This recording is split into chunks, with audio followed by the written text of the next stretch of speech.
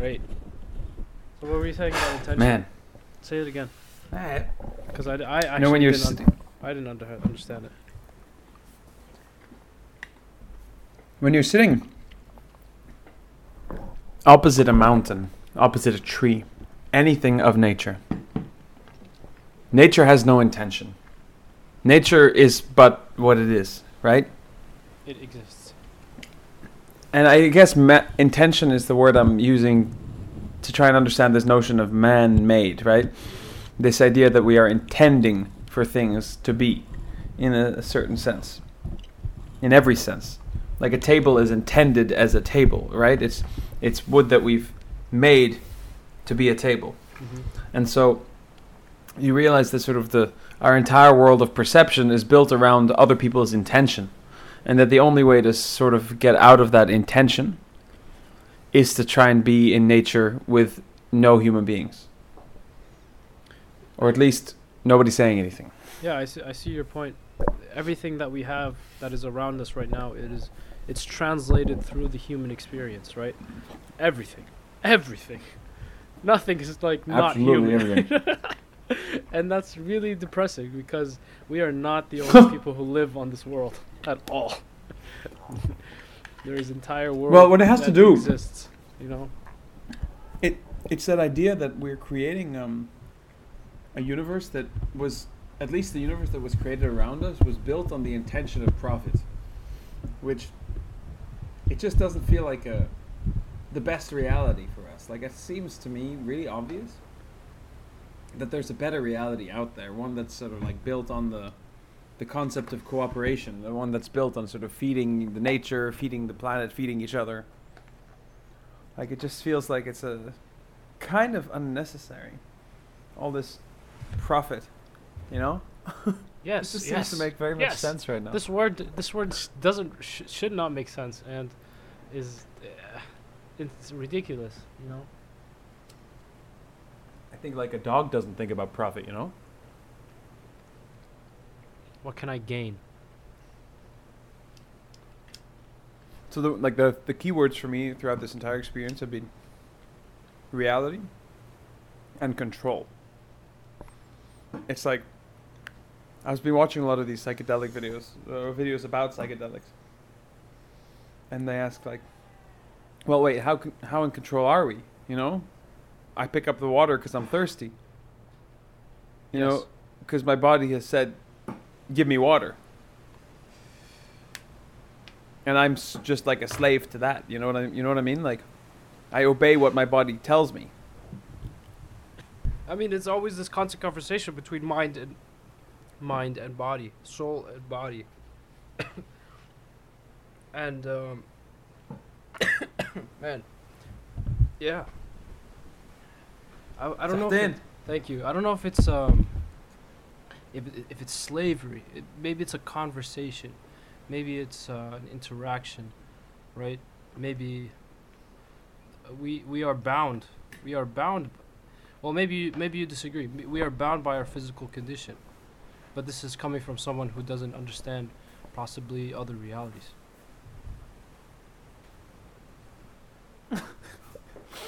You know, I look myself in the mirror, and the only thing I can hear is something I saw on a podcast, where a guy was like, I looked at myself in the mirror, super like tripping on mushrooms, and it looked crazy. And then someone who was really experienced or whatever, because they were at a conference for psychedelics. So this guy's like, no, this is Duncan Trussell, and someone gave him some crazy like Iboga shit at this conference in the Marriott, and he's looking at himself in the mirror, and he's like, holy shit. And another guy's like, trip face. It's just like, it's human beings have this way of like taking this incredibly spiritual type of experience and saying like, trip face, putting that's it in a what box. Let's put it in the box. Take it. Let's put it in the box. Exactly. That's humans, right? Like, that's kind of how I felt about listening to these rainforest sounds. It's just the idea of another. Yes, it's.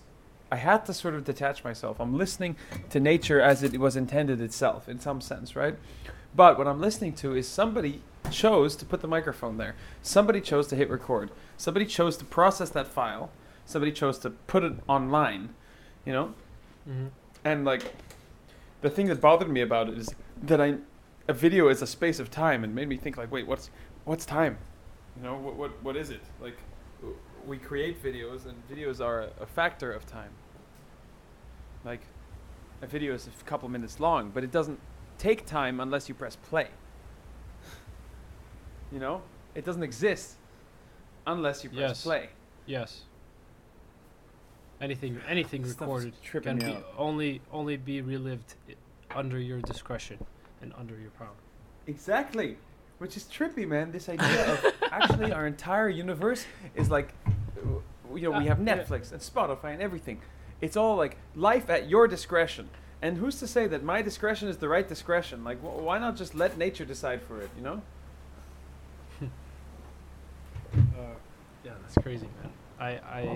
Because it reminds me of stories, right? What the idea of a story, and this idea that stories are connected to the human condition, that we love stories by default.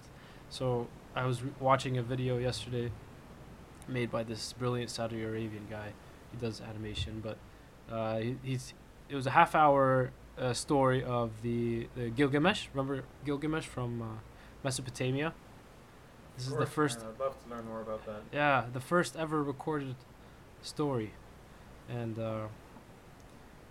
it's incredible the depth, and I think you'd really appreciate the story again. But the depth of thought of our existence, and what does it mean to matter, and what does it mean to give meaning? Is it to find it? How do you find it? How do you be eternal? Is it through your name, or is it through what you do? You know, stuff like that.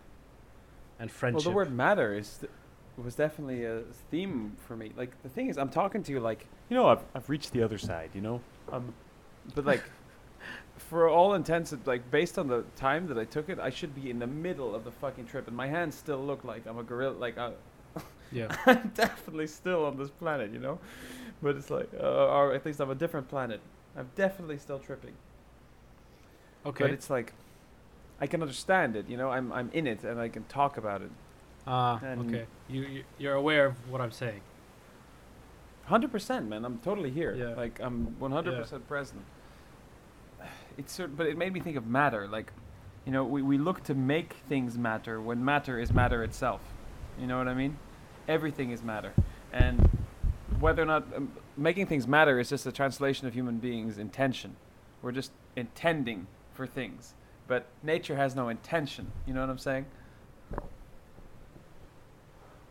Like, in some sense, I feel like what mushrooms are, it's like, we understand that mycelium as a concept, because we've been learning about this stuff, right? We understand that it's a network, it's an intelligent network-based organism, far more intelligent than ourselves, it seems, right? And so, what I think it is, by putting psilocybin, it's like saying, you know what, let the mushroom do the thinking for a while. And it's sort of, you have to sit there and you feel kind of in competition with it if you're not able to let yourself go. Like, the fact that I'm talking to you right now is like me saying, you know what, I can overcome whatever this thing is telling me to be, telling me to think. And it's like, I can still be me. I can still function. I can be everything. I can be present. But like, there was definitely a point where it felt like everything was melting. Those are the fun moments, Yeah, for sure. That's great, man. For me, when the idea of consuming mushrooms with the knowledge that I have through that video we watched, or that film, it was as if, like, when you're eating mushrooms, it's like this most sacred thing, because you're consuming it and it is giving you the attributes, or whatever it is giving it to you completely. And like, for me, it seemed like eating mushrooms is being the mushroom itself. I feel that. In the sense that it is connected with everything. It is all knowing in some sense. It is communicating. It is the neurons of the world. You know what I mean? And it's like saying, "Hey, mushroom, you do the driving." Yeah, but let me sit back and watch. But it actually does that. But I have noticed that, like, okay, I tried it once. We're in the wood. We're in like the mountains, but the wind is so much, and it's like you're trying to let yourself go. You're trying to let the mushroom sort of take you there, but you have to. Okay, shit. Now we need fire because we're cold, and sort of you're just okay. I get it. You're a human being and you need fire, and it's like one of the most natural things. But somehow, in order to really have a spiritual experience, like I'm kind of talking to you from the perspective of saying, you know what? Halfway through it, I figured, shit, I got to try this again. You know, I got to do it. Like it's just about the angle of approach, and I approached it wrong. It was kind of like 2 p.m. I said, fuck it, let me take some mushrooms. I just took 5 grams, and God, I put it in the blender, which is the worst idea because it didn't blend it. It just like, ugh. And so I mixed it with a little bit of water, and it's just like every sip I was gagging. Ugh. Oh. It was like, I was just trying to take it, but it was like, okay, I already took half, and I need to just do this, and I couldn't. It was just, it didn't feel like a very pleasant experience, you know? Oh, man. But still, yeah, you still want to know, and you still find it, like, appreciate it, right? So. Well, I think I must have brought this up with a point. Like, I think ceremony is actually one of the things that's missing with mushrooms, right? That's what I was referring to when I was talking about being a guide as such. Like, I don't think I'm necessarily like you and me. If we put ourselves next to like a shaman, you know, a guy who's like lived his whole life connected to the planet, who the fuck are you and me? You know, in terms of like our level of spiritual connectedness. Yeah, man, that's exactly what the book was talking about, man. Like these shamans they're called magicians, not because they do card tricks and like pick card and a card. It's like they are in tune with everything that is around us and surrounds us and hugs us and takes us away and blinds us, and you know what I mean? Everything. That's super cool. It's absolutely like, everything, man. We are nothing. Like in that. Well, I said that panel discussion, which was super interesting because it's like it showed that one of the shamanic rituals that's like ayahuasca. It's actually the shaman does the ayahuasca, and you sit there. Oh. And it's like he's tripping, and he's gonna show you the way by trying to channel you and the combination of you and matter and energy and everything. But he's the one who has the experience to be able to do it. He's the guide. Like, you know. And so one of them said, like one of the guys said at this panel discussion, the way they're experimenting with mushrooms is they invited a bunch of religious officials from all over the world, like high clergy people, and they essentially are recognizing this is super interesting about mushrooms because it seems like scientifically you have to accept that everybody's having the same experience, this sort of oneness with the universe. This idea of oneness with everything is something that science is beginning to have to accept. So I see it as like the merging of the esoteric and the empirical. And it's like the two are coming together in a way that science has to accept.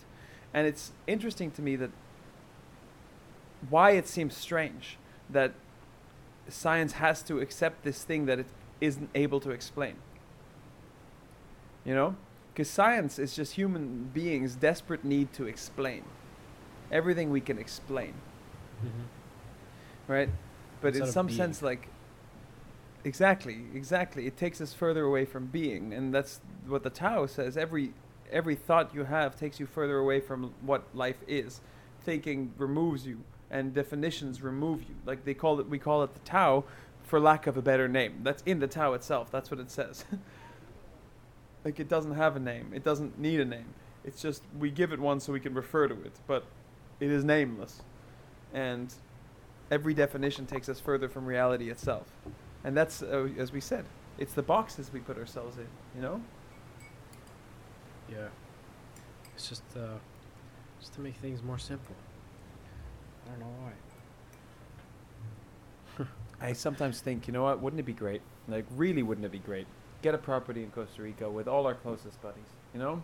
And just live in a commune together, you know? Adil, you, me, Leslie, and Jude, and Thar, and just all the close friends we've collected, and your families, and we're all just like, what would be like the daily quality of life, you know? Like, is this the quality of life we want? You know, sitting between 4 walls, looking at screens, communicating to each other through like digital media, where it's like intention is absolutely everywhere. Or we say, you know, let's just go live in this fruit village of Costa Rica where we have like sacred eating rituals and meditate together and just like enjoy physical company with other people, sit around the fire together, like, and just every day with no desire to be anything, no desire to do anything other than to be. It's really funny, man, because I watched the film and it explained this idea exactly, exactly, in a different way. It basically there was a man, he went to go see his friend, and this friend of his is young. They're both 31, but the other man has like 5 tumors in his brain and 3 tumors in his body, and he has like 2 weeks to live, and they're in a retreat, somewhere far away, just nature, gardens, water everywhere, and Buddha is just in different like statues in the room, different places, and it's all celebratory. His wife is sitting right next to him as he's on his deathbed, laying down, and she's in love with him. They just recently got married, and they're going to live the best marriage they could ever live. And then three other friends, and they're all singing shamanic traditions and prayers. And the main character goes in and watches everybody. And there was a narration saying Juan Pedro had envy for this person, not in any malicious way, but that the look that his wife is giving to him right now will not be worth is worth everything, and it is anything that my wife looks at me right now, or anybody that I've ever loved. It's like the height of love, basically. Like, what else? And so why at the deathbed do we decide to do all of these things? You know what I mean? His friends are all around him. He's worshiping Buddha and just, all love and care everywhere. That's beautiful, right? Why does it have to be retirement? Why do we have to project a future for ourselves? Why can't we project it now, right? Yeah. And I think that's what this sort of like commune style living is all about. The only thing is you have to sort of, they call it dialectical materialism in some sense. Like, you have to understand that your relationship is in reality your reality is in relationship to everybody else's agreed reality. And so you sort of have to get to a point where you and me are practical people and we can understand how to navigate that, but also think like a big problem with communes is how other people present them. And so it causes a disconnect, and people get angry at them because, oh, you're doing this and that and this, because they're being presented as such. Now I think, oh, here we are, we're so smart, we can control our perception. Who just walked in the room? We have a guest here. Well, Burhan, I can't believe it, man. Your voice, man. It's been great. What a voice, man. What a laugh. Look at that, man. This is so great. Burhan. Oh my god, man. It's great to hear your voice, man. How's it going?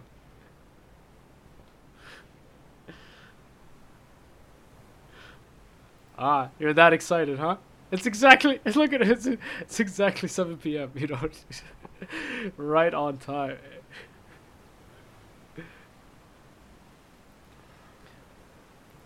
Nice, man. Well, this is what we were talking about. We're talking about a film that I watched, and it's incredible. It was a 3-hour film, and I haven't watched a 3-hour film in so long.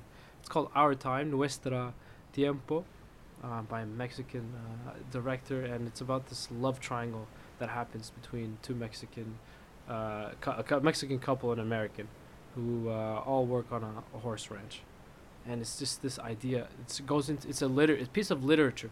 It's it's just like, it talks about fidelity, it talks about love, and there's this one here. This is the line that I really loved. El amor es dúctil y ante todo imperfecto, which is love is what is it? Oh, sorry, in English. I read the whole thing.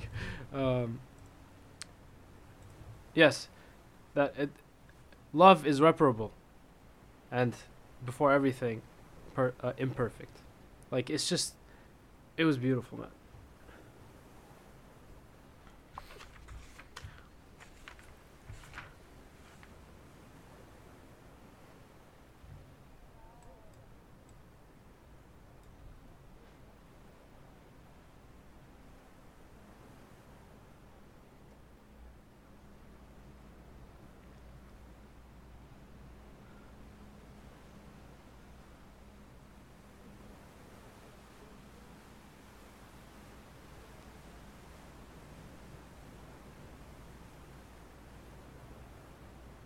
Yeah, it's it goes to depth, but visually, you know, it's like a piece of writing, but you can see it actually.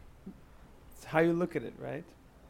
In some sense, a television show is your relationship to a character, to a story, and you carry that relationship with you into your life as it simply is too much time. Like Breaking Bad will carry you through 5 seasons. You can't simply watch it in Mhm. one sitting unless you're Adil and Shawat, right? And so what I find with movies, however, depending on the film, if it's a commercial product, it's hard to feel any even remotely connected to it.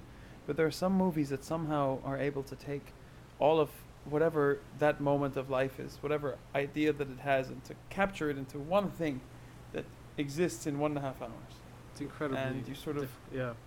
it's like boxing it. Like we're all catching butterflies, and trying to like put them together in one place. That's why I love the Coen brothers so much. I can never finish thinking about them. Always goes back to. How you doing, Burhan, Yeah, man? I mean, So good to hear your voice. I'm good, man. Yeah, I know, Rob. Like, it's crazy how long it's been. When I actually think about it. What's time anyway, man? What do you think of that? Yeah, We're what in do the you room think together of now. that? We're in the room now. Yeah, I mean, in a way that we have that relationship because we know each other from our youth, and we sort of developed core aspects of our personalities and our, I suppose, intellect, together, like stuff that probably carries through our entire life. So reconnecting, I feel, with people from that time of my life is actually so easy. I feel no Completely. effort in it whatsoever. Yeah. I feel that, man. Yeah, Beautiful. even with the ones that you were really close to, it's the idea that you've all interacted in this one space and grew, and as you said, grew all your values with. There's a sense of understanding. In a very different way. Well, if I say King's Yeah, Academy, for sure. if I say the word King's Academy Yeah. to both of you, suddenly we're at a place that we were all at that place. It doesn't matter what that place was as such, right? It doesn't matter what we learned specifically or what food we had, but it's the fact that we were all in the same place and sort of spiritually all in the same place for like 4 years, Exactly. you know? Yeah. Yeah. It's the setting, the material, the conversations, the people. I think that's really important. We had common relationships, right? And so in a way we had common experiences tied to tangible and intangible things, and I think it's a huge part of why that familiarity exists. I mean, and by the way, I don't have that same feeling when I meet people from like middle school. I feel the same way as you. I mean, yeah, because in the middle school, I mean, I connect with them, but I connect with them in the mentality I was in middle school. I can totally relate. I totally relate. Yeah. So I think at King's we and in any high school I think that it's particularly memorable because you grow into this young adult that and you have these experiences that like we said shape the foundation of what you'll end up becoming. Imagine it started at like age 5. Just to entertain the thought for a second. Imagine we were like, that's the type of relationship we nurtured from age 5 onward, and we were all at the same place up till 18. Like, would it be different? I mean, those are your siblings. Of course, right? it would be different. Well, Yeah, it would be different. I do feel sibling. But in a way, yeah, I think you would definitely have more maybe memories to share, but I mean, maybe I'm unique. I feel maybe this is a unique experience. I don't know, but a lot of my views today are grounded in what I talked about and learned in those 4 years. I let go a lot of things that I grew up with before that, you know. So I wonder if it would make a difference in terms of what kind of conversation we would have, because I feel the real growth we still experienced it despite not knowing each other before the age of like what 14. Mm-hmm. It's true. So who are you today? Like you know, Burhan Drobi wakes up. Like, what's the first thing you're thinking about today? Like, what are your priorities? What are the ways that you're growing and the things that you're trying to address? Well, I suppose at the very moment, I'm insanely immersed in my work. Obviously, I have a couple of interests as well that I'm also exploring, but my work is really what's taking up my life right now. And I'm working right now in a fintech firm called Axiom, and I'm sort of approaching now sort of a role which is a bit different than what I started my career in, which is more of sort of an architectural role. So I'm just, I suppose, thinking about innovation, about technology, about managing stakeholders and people. But I think I do, my mind does sway away from that though. And sometimes I think, am I betraying some of the stuff that I want to do? But I think it's all part of a grander plan, hopefully. What do you want to do? Like, but, clearly there's yeah. a force there that's pulling you somewhere. What do you feel like that force is telling you? I think the biggest thing is, I suppose, being influential at the macro scale.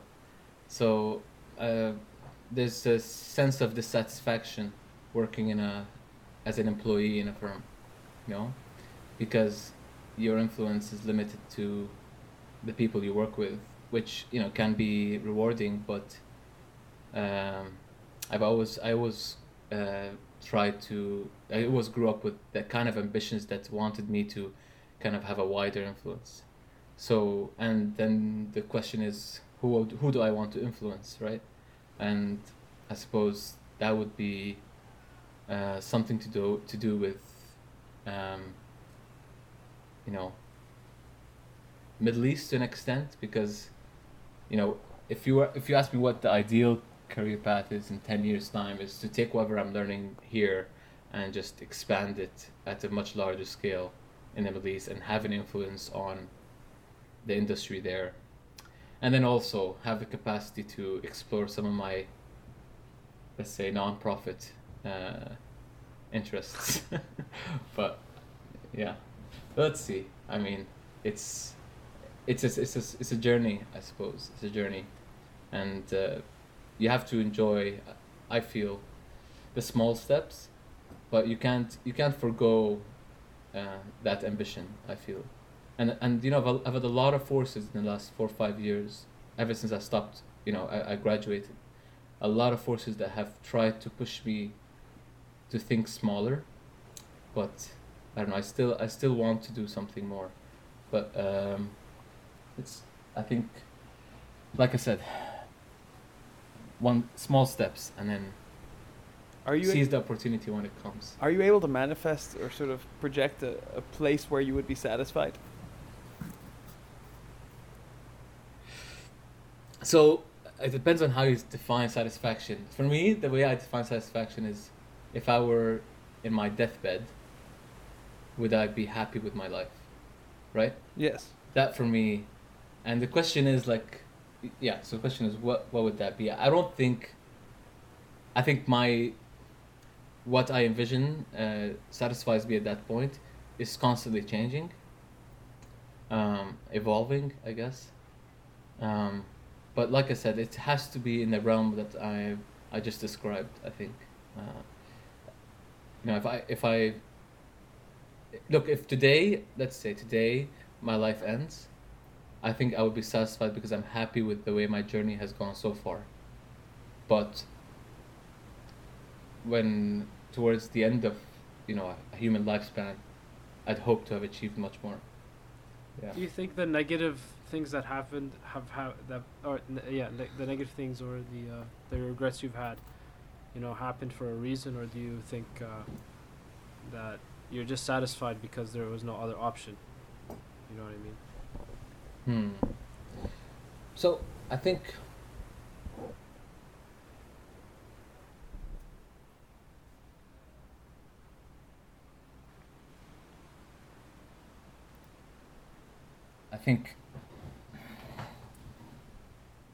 so there are some mitigating factors. Like there's some mitigating factors I believe in my own story, which I have to put in context. So like, just for example, you've got the Syrian war, right?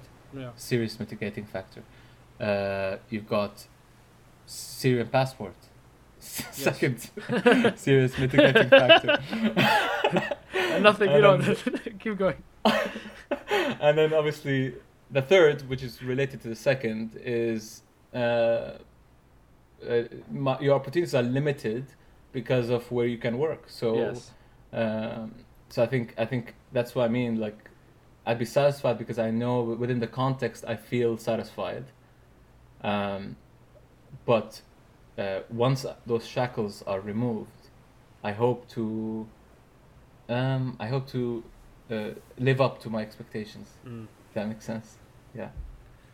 I guess you're on think point. Yeah, you're life, right. in some sense, we're dealing with the fact that we're projecting expectations in front of us, and those expectations are a product of whatever it is we are now, right? And those expectations fluctuate constantly with whoever it is that we are in that moment that is projecting them, right? And it's sort of, to me, it reaches all the same exact point. It reaches the same conclusion no matter what perspective I look at it from. In the end, like, I try to look at things beyond the scale of our own lifespan. Like, what if, let's look at it from 1,000 years from now. Even forget about universe or whatever, within the human race. If we look at it 1,000 years from now, what does it actually matter that we're trying to find influence? In fact, history was paved with men looking for influence, right? And so I think, well, what if we just lived in King's Academy for the rest of our lives? And King's Academy being a figure of speech. So it's like, let's just find a place with beautiful nature and take all our friends and live in the same place together and just eat together every day and have beautiful, simple lives and raise families together, raise each other's children. Tell me that that's not the most idyllic way of, and wouldn't give anybody any other trouble.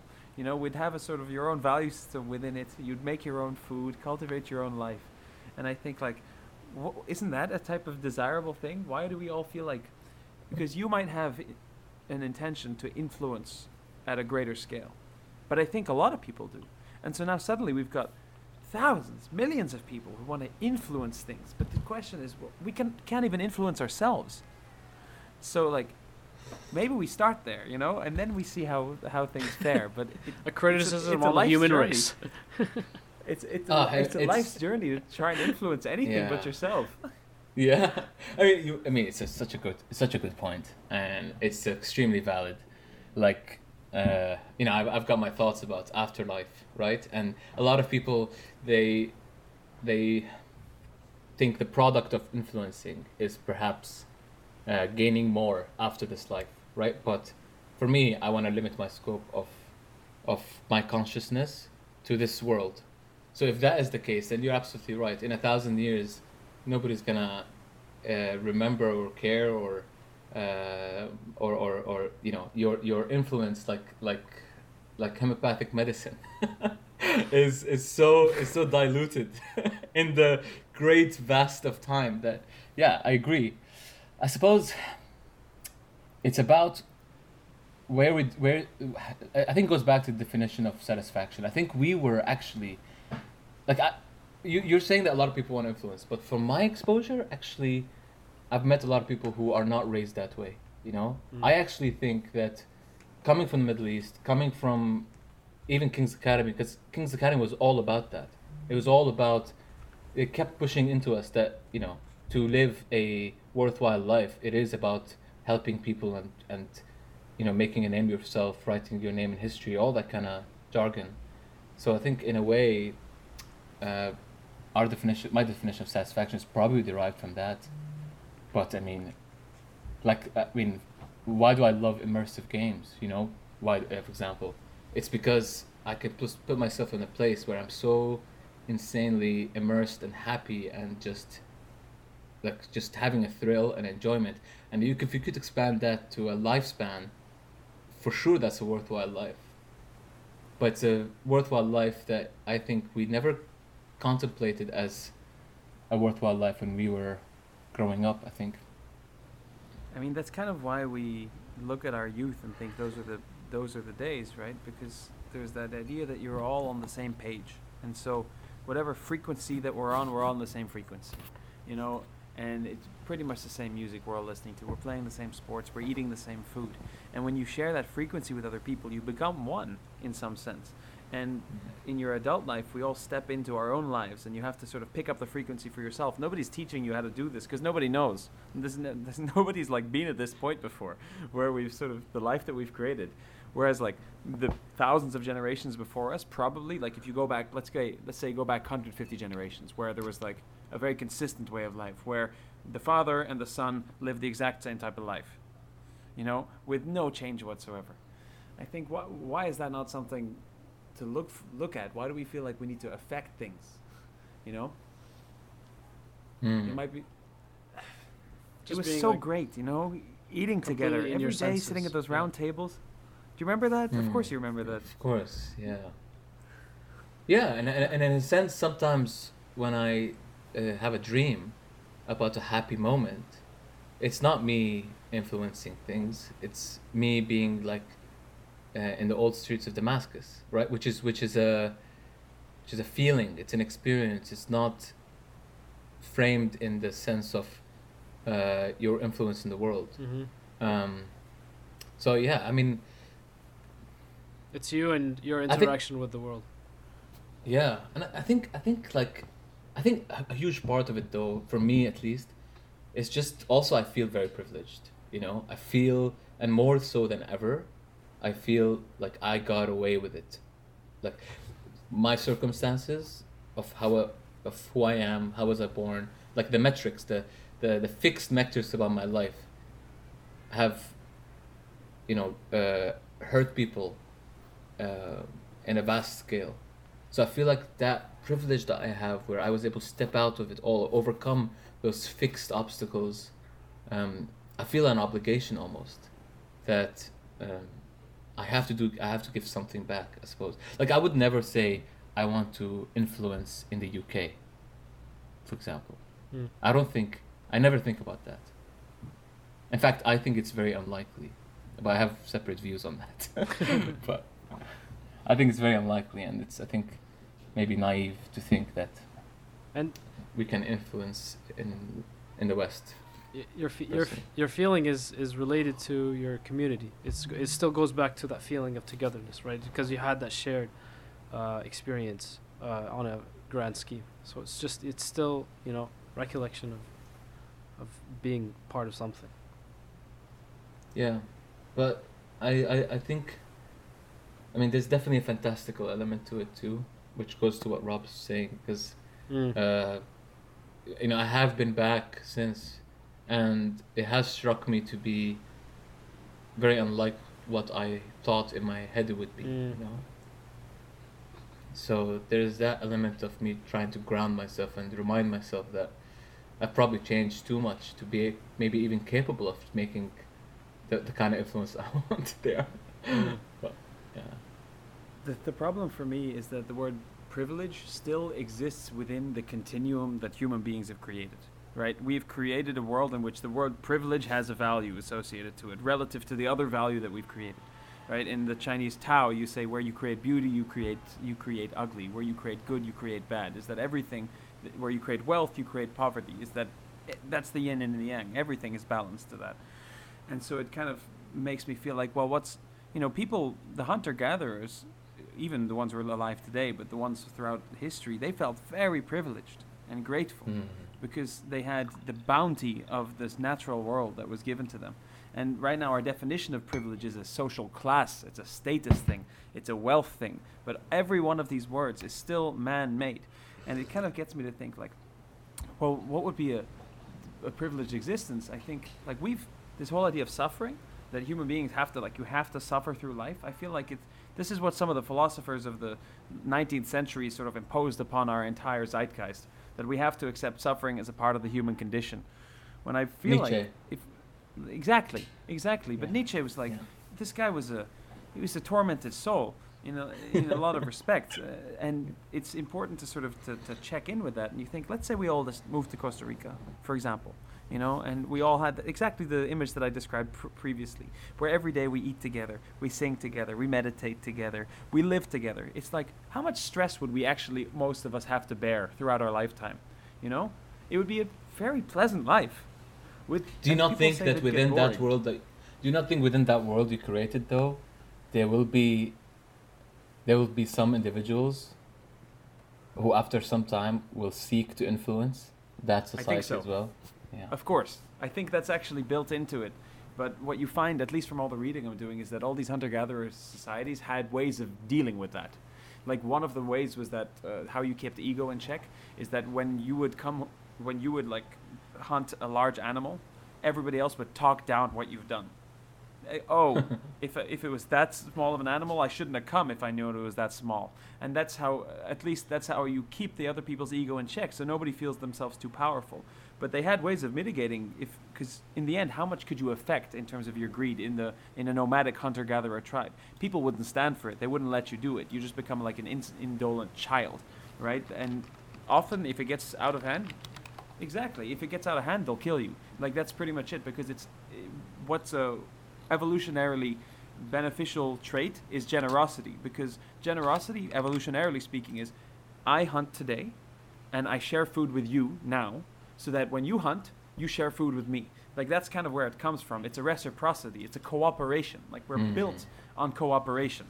And so it just gets me to think, like, yes, I think if a bunch of people step in with these principles in mind, that cooperation is truly the only way that we can succeed at living life, it gets you to think that greed doesn't have a place in that world. It simply doesn't have a place. And all of us feel better. The net product for all of us is better on a daily basis when we do it this way.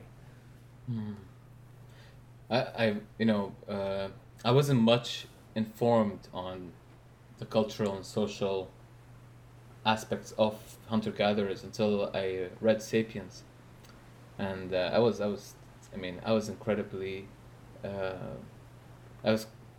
fascinated, because the critical point in history where we moved from the agricultural revolution, it's portrayed in modern literature as not even modern, I'd say in the past probably 1,000 years, as a positive revolution, right, in every sense.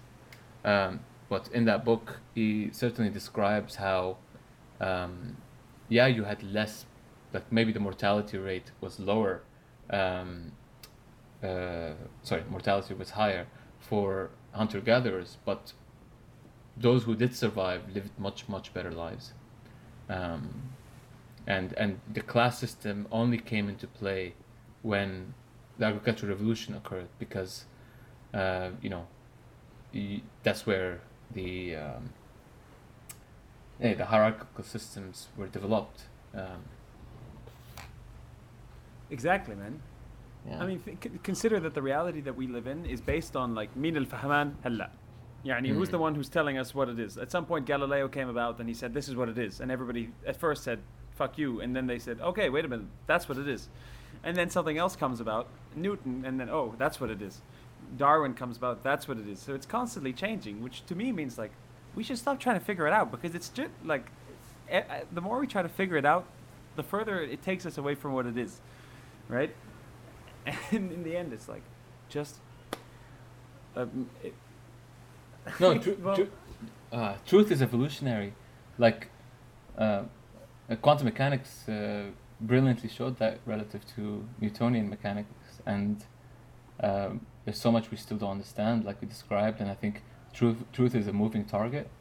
I think the pursuit of truth is noble, but the claim that truth is that you found truth is very deceitful. Well, But truth I suppose is in yourself, right? Sorry, I didn't mean to interrupt you. no worries, no worries. Yeah, no, I mean, I said, okay, truth about the universe. You know, the truth of yourself. Yeah, you could define that is evolutionary, similar way. But of the universe, it depends if you believe the universe exists outside of ourselves, right? It might be worth noting at this point that I'm coming down from like a pretty substantial mushroom experience as we speak. It's just like, Oh, that is brilliant. it might give you some context as to the nature of what I'm thinking about right now. No, no, but I mean, That's what- this is the type of thing that I miss, though. You know, these type of conversations. This is what I think when you asked me when I wake up, what am I feeling, what am I thinking about? I'm so immersed in my work life that these conversations are sorely missing in my life, and I get them when in my friends group, maybe once a week, or if I'm lucky. Which is very different, of course, to when we were in college and in high school. 100%, So by all man. That's why it's so means. hype, and I have this. You know, like we Yeah. sort of created this world where we sit and just talk about anything without, like, the beauty is that there's no intention about it. We're not trying to achieve anything, other than to just to be in that same space together at the same time, and maybe find some sort of common ground in that respect. And Because like, who's to And- say that our intention? Who's to say that we know what we need? Who's to say that like we're following? Oh, this is a good idea. Our goals are based on projections, right? yeah, And I can tell you, being inside this is like it feels like you're an explorer, you're an adventurer inside your own mind, and you just think there's an endless amount of corridors and doors to open that just kind of get you to think like, man, we're trying to affect the real world every day, but Jesus, like the fucking world that exists inside the mind. There's a lot to take in, you know. yes, actually, yeah. I've thought a lot about this actually. The whole concept of meditation, of consciousness, of unlocking those pathways in your brain that are just simply not stimulated when you go about your day. Whatsoever. Like At the work all. life that we've created is so disconnected from our reality, from our nature. Like, you know, the three of us, we are beings of nature, right? You know, like our bodies, we have physical, natural bodies that were created through millions and millions of years of evolution. Of like, there's a reason why you looking at a little flame of a candle is something so, it connects to your soul, because all of your ancestors did that every night of their life, looking at a fire, you know? It's just the last couple of us are sitting like looking at screens, you know, and there's a reason. I think people are growing extremely disconnected. We haven't even had one generation live through like this type of digital reality yet. Like, it's clearly one thing that I think mankind is trying, and then we're going to say, not really what we're after, right? In the scale of things, it just seems like We're Take it actually back. we're actually combating like on multiple fronts what you just described, because it's not just the fact that our ways of communicating, our ways of interacting, where we derive value, all these things are definitely like 180 degrees transformed. But the other aspect, I think, is also philosophically we're just different. We've never been like this as human beings. You know, I think a really nice phrase that illustrates it is actually by Friedrich Nietzsche as well, which is, you know, God is dead. Not in the sense of an atheist nature, but more in the sense that for 2,000 years, the majority of the Western world, at least, and also the Middle East and Near East world, had a very particular way of thinking about life, about death, about spirituality. And we've now reached a point where we've broken down all those concepts using pure logic and deduction and physics and maths and whatever. And we may have reinterpreted some of it, but we've certainly deviated from what was the case before, and I think that itself is very unsettling, like to think about, and I think it's part of the reason why at least I see a massive generational divide. Yeah.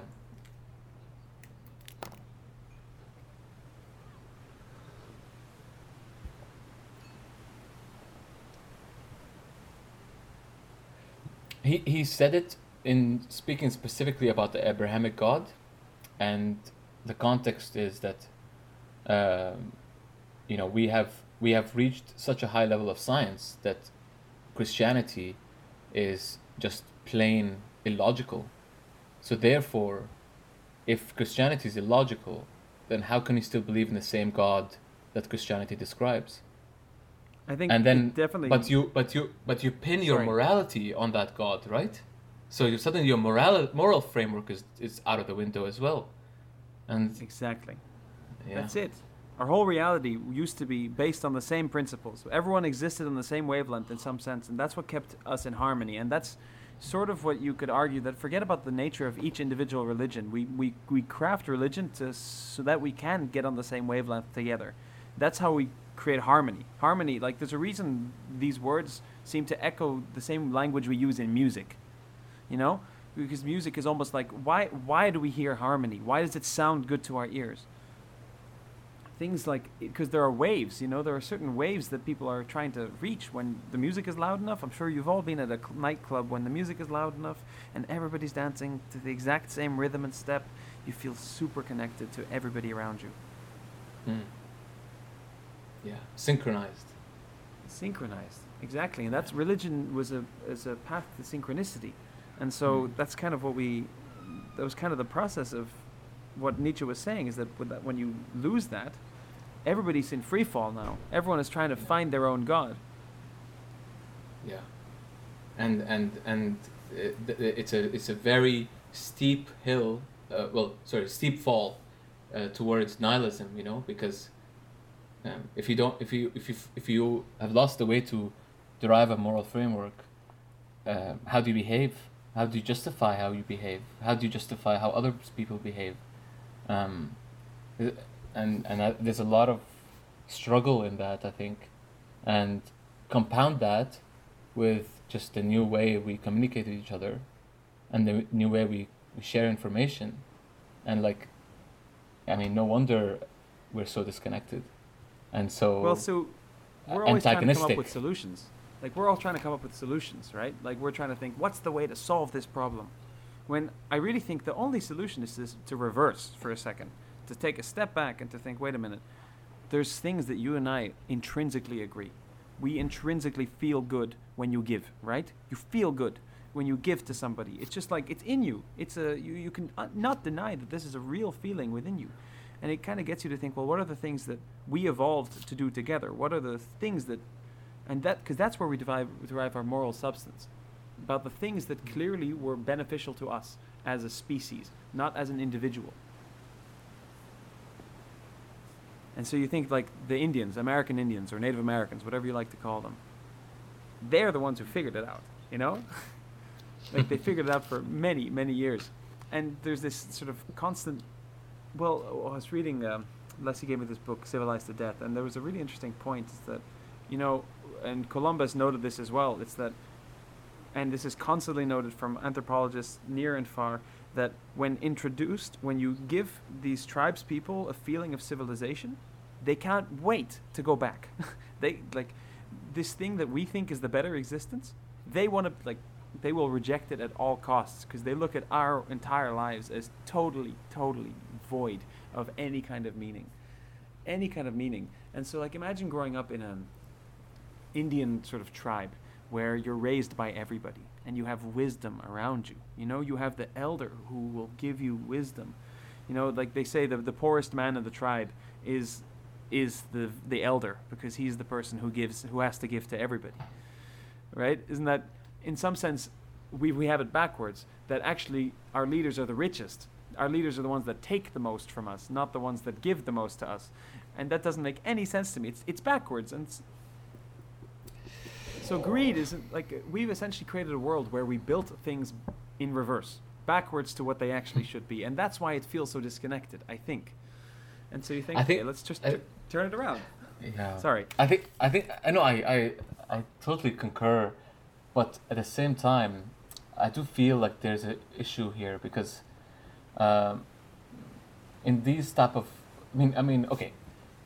Do you think that this type of existence can occur at a truly grand scale? Like I'm talking about, global, or do you think it has to happen in pockets?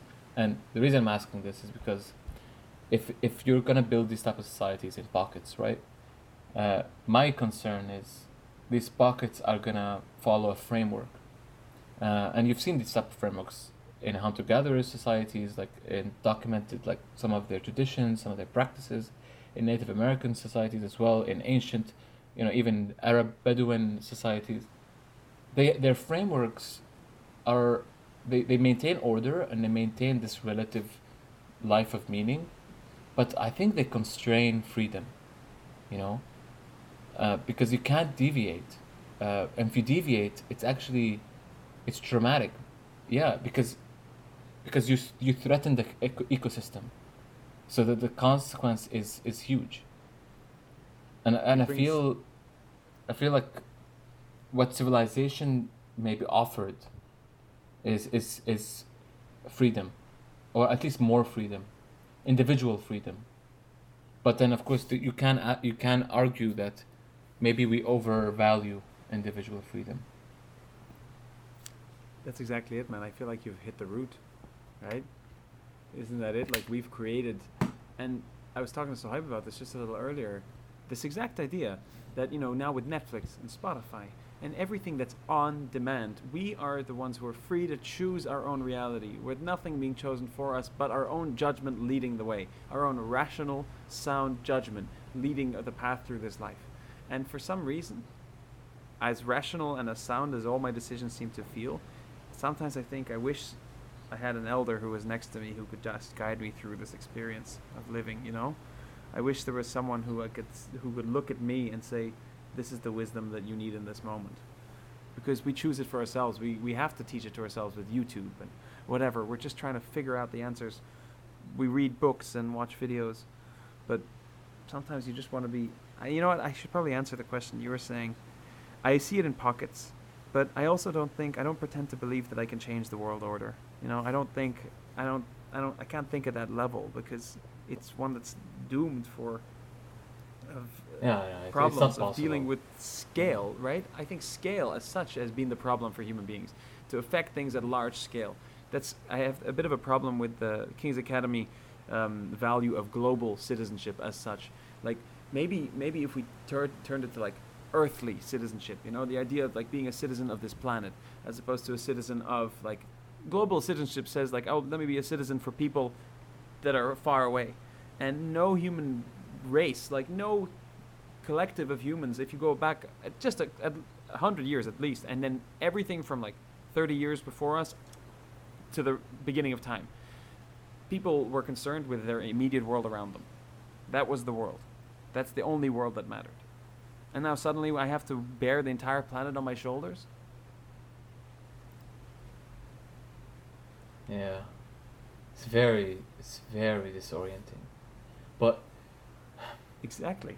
You say that though, and I'm getting flashbacks. When you're saying that, of meeting insanely fascinating people from across the world, and you lose that, don't you? If society is limited that way. Like, I'll give you a really good example. In college, I became good friends with this guy named Badchin. He was from Mongolia. And, I mean, like, we couldn't be more far off. I mean, there's absolutely no way. And we connected, and we became good friends. But he was lost in college. I remember he was lost. And now I see him he's grown to be an incredible person, and that relationship and that influence and the way he maybe changed my perspective in some things. Do you think that would be possible if you're well, not concerned, but you're just exposed, let's say, to your immediate environment. I think it's undeniable, right, man? That life is so Yeah. much richer when you can meet people who have a type of experience that is foreign to you, like their entire sensory stimuli, the world order. Exactly, like meeting a Chinese person is essentially meeting an alien, as far as our world order is concerned. Except for the fact that we still have the same basic like similarities. We're still the same species. You know, we still need to go to the toilet. We still want we still enjoy social company. We have the basic like evolutionary characteristics of the same species, but culturally, if that's how we draw differences, yeah, there's so much you can learn. And in the end, it comes like I use this Costa Rica example as like a constant example to try and demonstrate what life could we leave. But really, the life you live is inside your mind, right? Your reality is the reality that you choose to see. And in the end, as long as you can sort of create a reality where you're satisfied and happy with your interactions on a daily basis, and you're happy with how you connect to other human beings, and you hope you don't cause much harm to the planet and to the people around you, like in the end, I feel like it's much simpler than we've made it to be. You know, we can't affect these things on a large scale. It's on a person to person to person scale of just trying to set up with the values that we were born to have. You know, like I watched Jim Carrey talk about. Sorry. Cool. I mean, I actually, I'm really glad I had this conversation because I think part of me needed to hear this. So kudos. Yeah. Welcome to our everyday, man. Like this is Burhan, you gotta join us more often, man. This is what we do. Well, I mean, it's lockdown, so by all means, like it's I can't think of a better way to talk.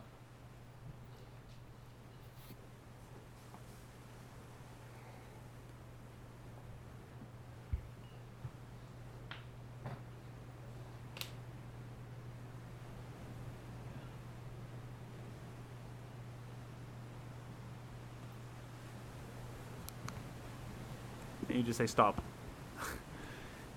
Exactly, man. This is it. Like I noticed this right now throughout this trip that I was having. It's that idea that I needed every video that I put on, like if I was putting some like nature ambience or something, I needed to put on loop mode, because the sense that things stop, and as soon as something stopped, it was very foreign to me. It's like, what do you mean it stops? Like, so can someone explain to me what stopping is? No, like there's no such thing. If you're in the jungle, nothing stops. Nothing right? stops. It doesn't stop, man. Like it's just about how we see it. Yeah, nothing stops. Like Totally. I realize this is why we're so into GIF images, man. Like at least for me, I'm like, it's this. Suddenly you're looking at something that disconnects you from time. You know, like it's just you get to experience it infinitely, and you just look at it until you're satisfied with the experience.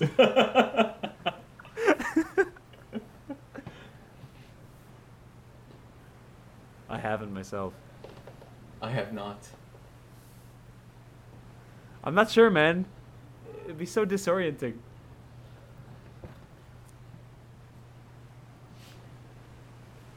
Well, virtual reality is that, isn't it? Yeah. I mean, when we were in Virginia, Sohaib, Adil, and myself and Leslie were there, and we met a guy called a couple, Craig and Kathleen. They hosted us, and Craig, beside the fact that we connected on deep spiritual levels, he sort of cited this idea that, you know, every photo that you create and every video that you film sort of creates a ghost of whatever it was in that moment. And I realized that, and looking back at our footage, is that, you know, Sohaib's filmed, for example, Sohaib filmed a dinner, and it was a funny clip, but it was like 6 minutes of Sohaib expressing himself through the camera. But I can watch that infinitely, and I can interpret it through every lens and through everything, and it sort of makes you realize that there's so much within every single moment of our experience to understand that we shouldn't even try to understand it at all, because we will never. Like the degree to which you can zoom in to anything, absolutely anything, like to a microscopic level, makes me think that, you know what, maybe the only real truth is to think, hey, let's just be. And in this case, being is enjoying the journey of thinking about these things with your friends. Because I don't need to think about this on my own. I want to think about it with my friends because it's a way of just being together in the room and like enjoying each other's being on the wavelength together. You know. It's That's it. yeah. That's it. I just want to hang out. That's it. Yeah. Yeah. And I'm so tired. I think it relates to like creation and recording. You know, I feel because I mean, you you will never be capable of understanding, like you said, a fleeting moment. But I think it's one of the reasons why I've always been so fascinated and actually enthralled by art in all its forms. You know, not just like the classical visual arts or even videos, but even like you know. Virtual reality, video games, it's all of us as humans recording experiences or trying to create environments or experiences that we can dive into, that we can at our own pace try to interpret. Whereas a fleeting moment, there's no time to interpret it. There's never time to interpret it. I think one of the realizations that you've kind of brought me onto that I had a couple hours ago was that idea that our lives are purely what it is that we direct our attention towards, you know?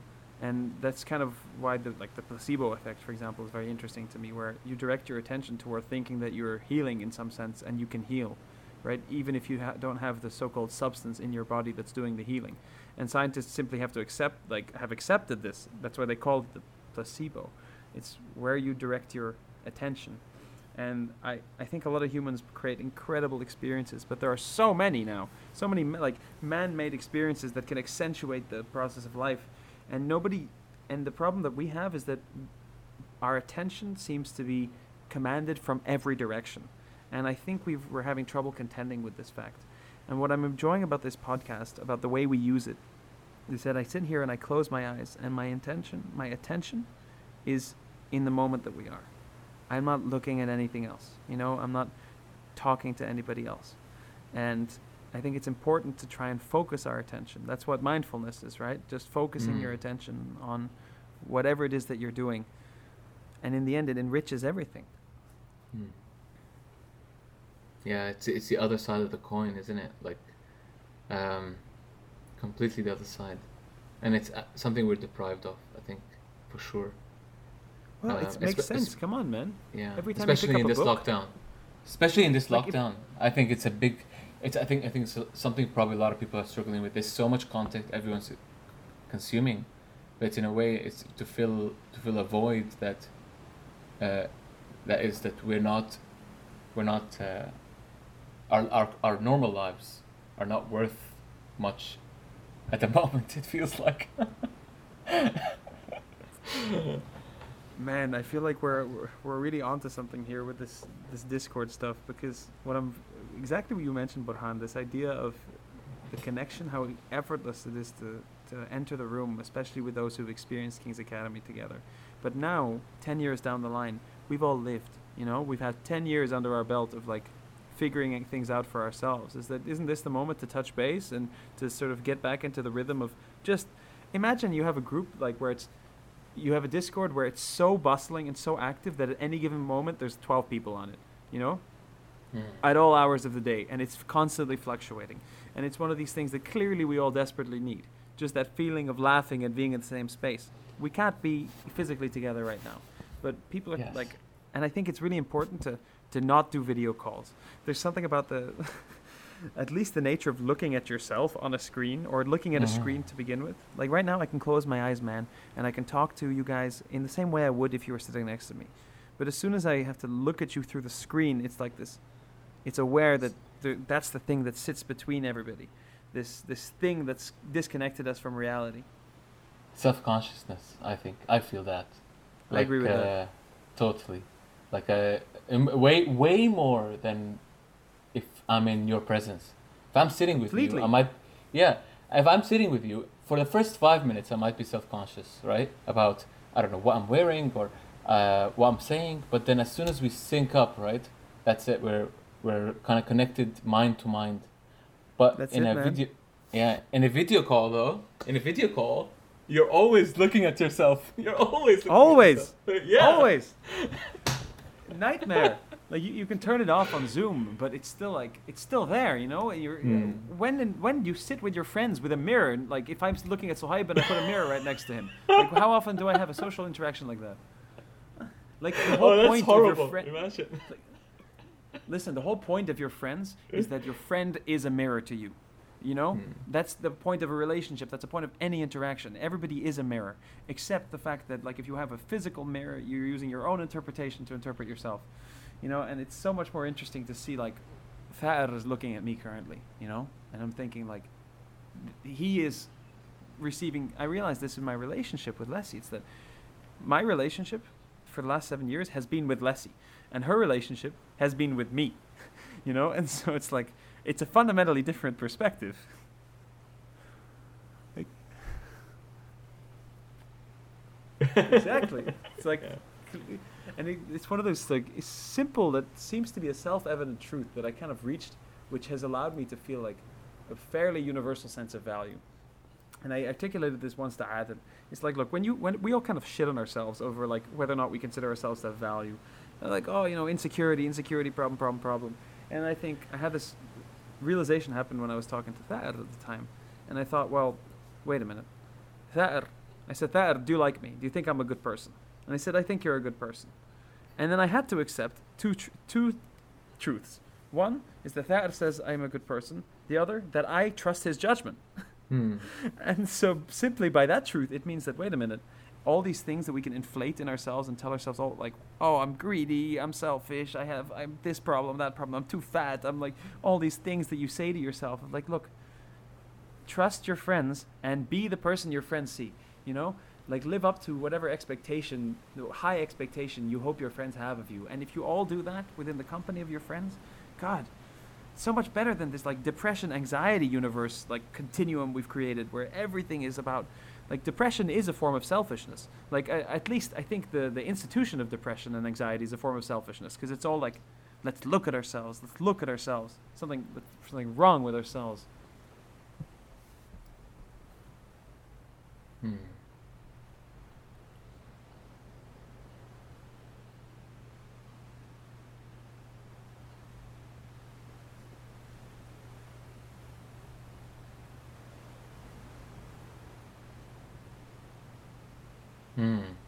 No, I think it's actually like if someone lives their life in the way you just described in terms of like thinking of themselves in what they believe their friends think of them, it absolutely crushes being self-conscious and anxious. It absolutely crushes it.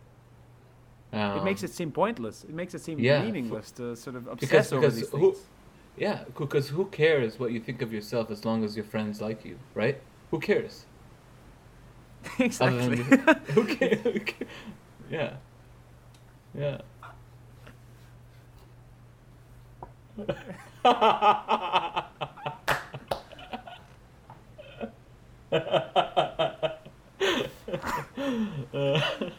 That's exactly it, man.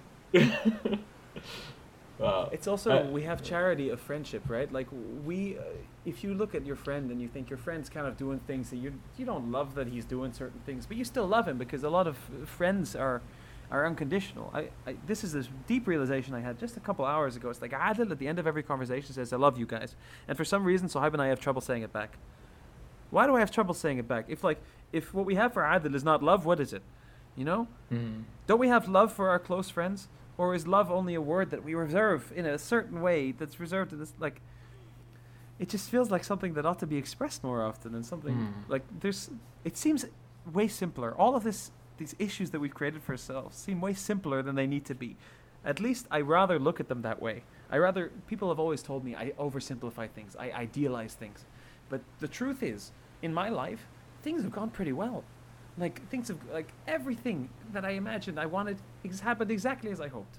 And it never was very difficult either. And that's privilege is 100% a part of it. I recognize that things have been easy because there's like, what can I do about what I look like? You know, what can I do about the passports that I was given? It's absolutely within the currency of our world, these are privileges. You know, but in the end, I feel like I've lost my plot now. I think you guys get to where you understand where I'm going with this, right? You know, I mean, in a way, if you want to get that reassurance from your friends, to crush that anxiety, to crush that self-consciousness, you have to offer it as well. So I think in a way, I totally get what you're saying, because, you know, by Adil saying he loves you guys, he makes you think about whether you know, about expressing it as well, and I think that, you know, and when you do express it to him, as a positive reaction to him expressing it, it probably crushes his anxiety of whether or not he's adequate to his friends or adequate enough in this world, you know. Man, I feel like you've hit that's it. I feel like that's the secret right there. You know, we ask ourselves, are we worthy of receiving this love? But maybe we ought to ask ourselves, am I worthy of giving? You know, and we ought to give love to people, and I think that's the type of the more love you give, the easier it becomes to receive as well, I think. Right? Yeah. And you begin to understand that it's this relation that our forebears or forefathers and foremothers sort of created. That's the world we created, right? Just cooperation and being together. We're social creatures. We're supposed to be together, you know? Why do we feel great when we're like on the same wavelength with our close friends? You know, why does that feel great?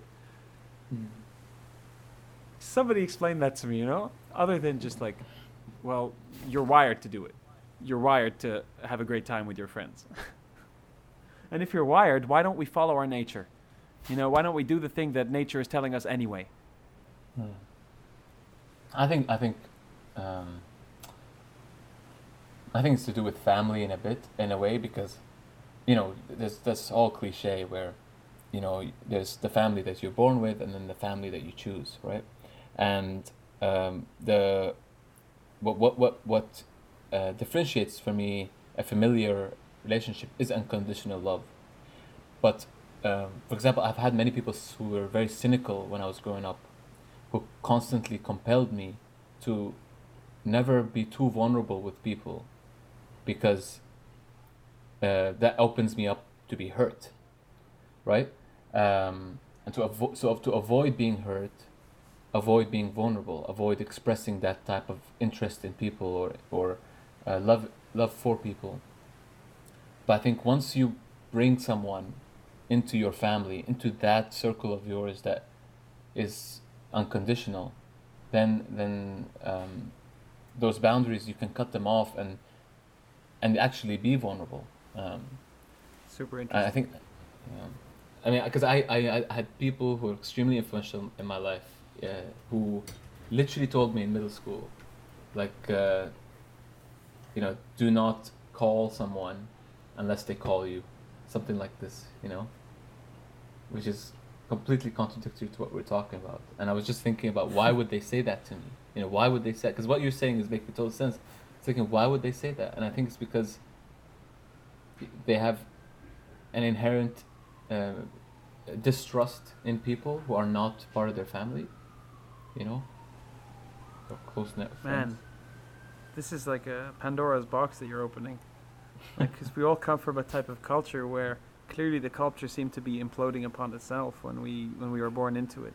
You know, there's that Bedouin-ness that we all sort of are born from, of that simple generosity, simple, like, you are human, therefore I take care of you. You know, I give you food, I give you clothing, I give you comfort. That's how we.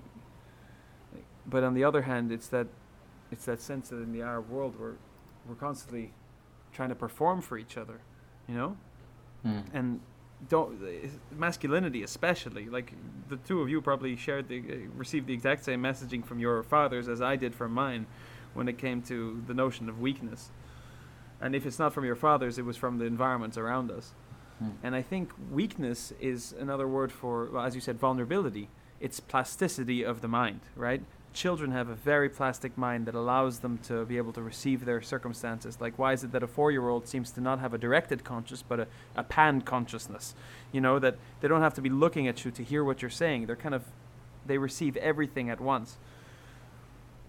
And so vulnerability is about allowing ourselves to be plastic, and the process of becoming adult is to make your mind rigid, essentially, by learning through your experiences. Oh, this makes me vulnerable, this hurts me, this doesn't, this does, this doesn't.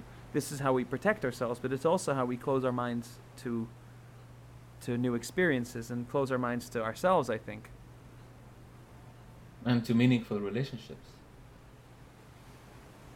That's exactly it.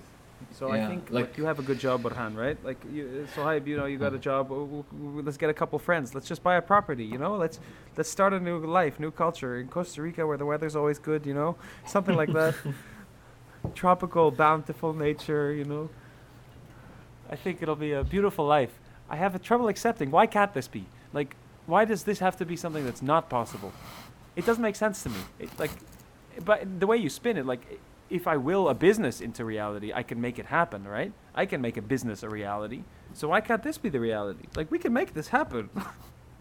we can establish a tradition. That's something we can do. I mean, what you're talking about is insanely ambitious. But I don't know, but- man. Like, how ambitious is it? Other people want to change the world suddenly. Like, I don't want to change the world. I just want, like, one property with a couple plants and my friends to be there. That's all I want.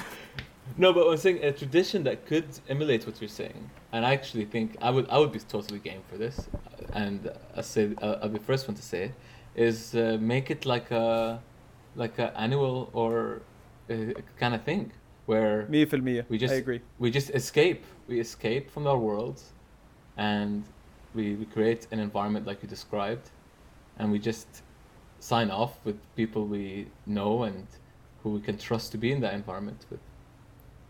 Done. Yalla. Now we've planted the seed. Now we need to let's commit to a time, and we'll we are the founders of this tradition, but we're of course open to people offering their ideas, because like as soon as you add like Raja and God knows Akka. Tha'ar and Zach and Akawi and Jude, and everyone will have good ideas that we'd want to hear, that we want them to add to our culture, and in the Yeah. end it's like no phones.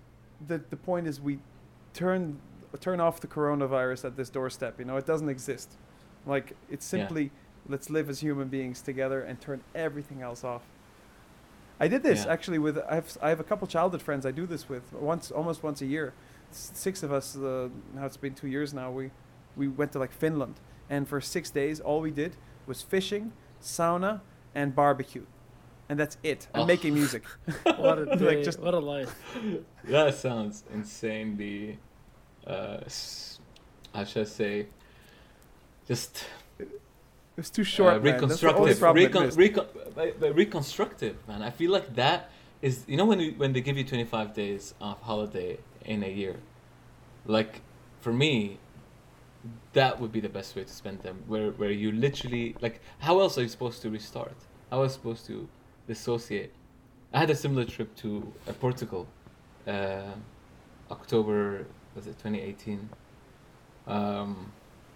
And where I just went to, I forget the name now. In Lisbon, they've got this specific genre of music. It's in Portugal. Fado. Yes, it salam fado? alaik, yes, yeah, exactly. Yeah. It's inspired by nostalgia, and great emotion, and I just went for like 3 nights or 4 nights with a group of friends from the US. We just went to the same place every single night and just listened to that and just Wow. and Beautiful, man. completely release. It was amazing. And it never lasts long enough, right? Of course Because not. you end every day on a euphoric haze of, if only this could last forever. You know for a fact that even if it gets a little bit boring here and there, King's Academy was never boring for us. We Yeah. wish it would last forever. That idea of being together, and it makes me think like, the only thing that it takes is a group of people to decide that this is their priority, right? It's the same thing I say about relationships. Like any relationship will function if both people want to be in it. Yeah, 100%. And I actually, the amazing how tables have spun. Like, I now tell this to my dad. I tell him, because he has, my dad is now in his late 50s, and you know he can easily he very easily resents people who don't maintain contact with him or something like that. So I always tell him now that, you know, look, we have finite amount of time in our day, and we have finite amount of time in life. And if you value someone, if you really miss someone and you love someone, you know, express it and initiate it. And there's a reason why you love them anyway, or you value them. It's probably because they value you back, you know. And I think you mentioned that reciprocity, it just comes with it. But like you said, you need to want to be in it, and you need to get rid of your ego, that stupid voice in your head that says, you know, I'm maybe like that person should be contacting me or something like nonsense like this. I'm better. Yeah, exactly. Like I'm the one who should be contacted, or I'm the one who people should pursue. Why should I pursue people? I mean, I think that the three of us can agree that whenever you're in a moment like this, you feel like this is exactly how how you're enjoying spending your time. You couldn't describe a better way to spend some time. At least I couldn't, right? I couldn't. I don't think a roller coaster or whatever other experience will feed me the same energy that I get being with my friends. And so this little Costa Rica dream I had was sort of realized in a sort of version where we took Sohaib with us for the last few months of our project, where, like, yes, okay, it was professional where we're working together, but really we were just hanging out the whole time. We're just having fun. We were smoking weed every day, and it was just like just enjoying life. And for the first 3 weeks, Adil was with us too, and it was beautiful. It was so beautiful being at the same place together, man, cooking together and just walking together and living together. And the hosts, of course, were like they guided us through this whole experience. Adil was desperate to have that. By the way, I still think we need to go back there. Borhan, you should come, because like, if when it comes to being able to be prepared for whatever life is going to throw at us, these people could teach us. You know, this is a guy who hunts. He hunts deer with a bow and arrow, and he cooks it like a French chef. You know, and he's a carpenter, which is clearly a profession fit for Jesus Christ. Like, you know, Wow. Yeah. No. Man. You know, Trump is gone now, so I can finally apply for an American visa. There we go. Inshallah. No. Right. Beautiful. No, but no. You know, the beautiful thing, man, these people, you wouldn't, like, if I were to describe them to you, off the bat, you'd say, okay, they've never left the country. They have a lot of guns. Have very alternative political beliefs, and they're from America, They Virginia. live in the middle of nowhere. So off the bat, my sort of knee-jerk reaction would say, oh, what the hell do I have to, like, contact these people? Yet I honestly thought they were two of the most beautiful souls I've ever met, and it sort of opened to me to realize that all the labels that we determine of other people's value are completely irrelevant to who they are. Completely irrelevant. Of course. I my family, it's been a massive topic, obviously. Like, also in the UK, it's a massive topic. The left versus the right, conservatism versus liberalism, the far left, the far right, and increasingly, you know, you feel like people want to position themselves in either aisle. You know, I've got uncles who, on my mom's side, who are becoming more conservative, well, according to the family, as days go by, and then on the other side, you've got the people who are far left, and I think it's a massive failure of maybe our generation, or maybe not even our generation, of the social media world. It's a massive. I think we are neglecting the nuance completely, and we're neglecting the value of human experience when it's so different than ours. Like you're right, the immediate reaction of someone living in the American rural world with guns and everything is obviously, they must be super antagonistic against anyone else. What's the worth of having that relationship? But, like, for example, I remember going on trips down to South Carolina and down to Florida, and meeting those people. And I mean, to be totally honest with you, like, I felt so loved by them, far more than I ever felt loved in Massachusetts. You know. Exactly. Yeah. Man, it's it's impossible. I think this is what we all kind of lead to, is that we come from a culture that has a lot of things that we simply object, right? Like I think the world that we are born from has a lot of things that are irreconcilable, at least. And as much as we try to change them with our uncles and grandfathers and like, it's an institution and it's there to stay, right? Whether or not we like it. And because it makes me think, like, if we develop this commune, we'd have to, because we're King's Academy graduates, we'd have to be crafty about how it's presented to people. We'd have like an Instagram face where it looks like we actually have a company, Oh my that God. we're doing productive things. So we put pictures every now and then that just seems like we tell a story, spin a whole story about all this productive stuff that's happening, but it's just a front. It's 100% a front, and we're all participating in it as if it's a front, but enjoying creating that front. I think it'd be so funny every day, just like put To on be a more suit. safe, yeah. Put on a suit, Burhan sitting there just like he's shaking someone's hand like it's a business meeting. Then his whole family's satisfied with It's the a image great of their corporate video. nephew. Oh, Burhan is being successful. In the meantime, we're living life. Because the last thing we want is Doing them to nothing. say, "Oh, we're hippies." We don't want their like judgment upon us. Because we feel that weight. That's a real weight that we feel, like, of what our Do you- families are thinking. Do you feel that those shackles? Less so than Because- most people, I think, yeah. because I think my family's pretty open, but I think that a lot of people feel this.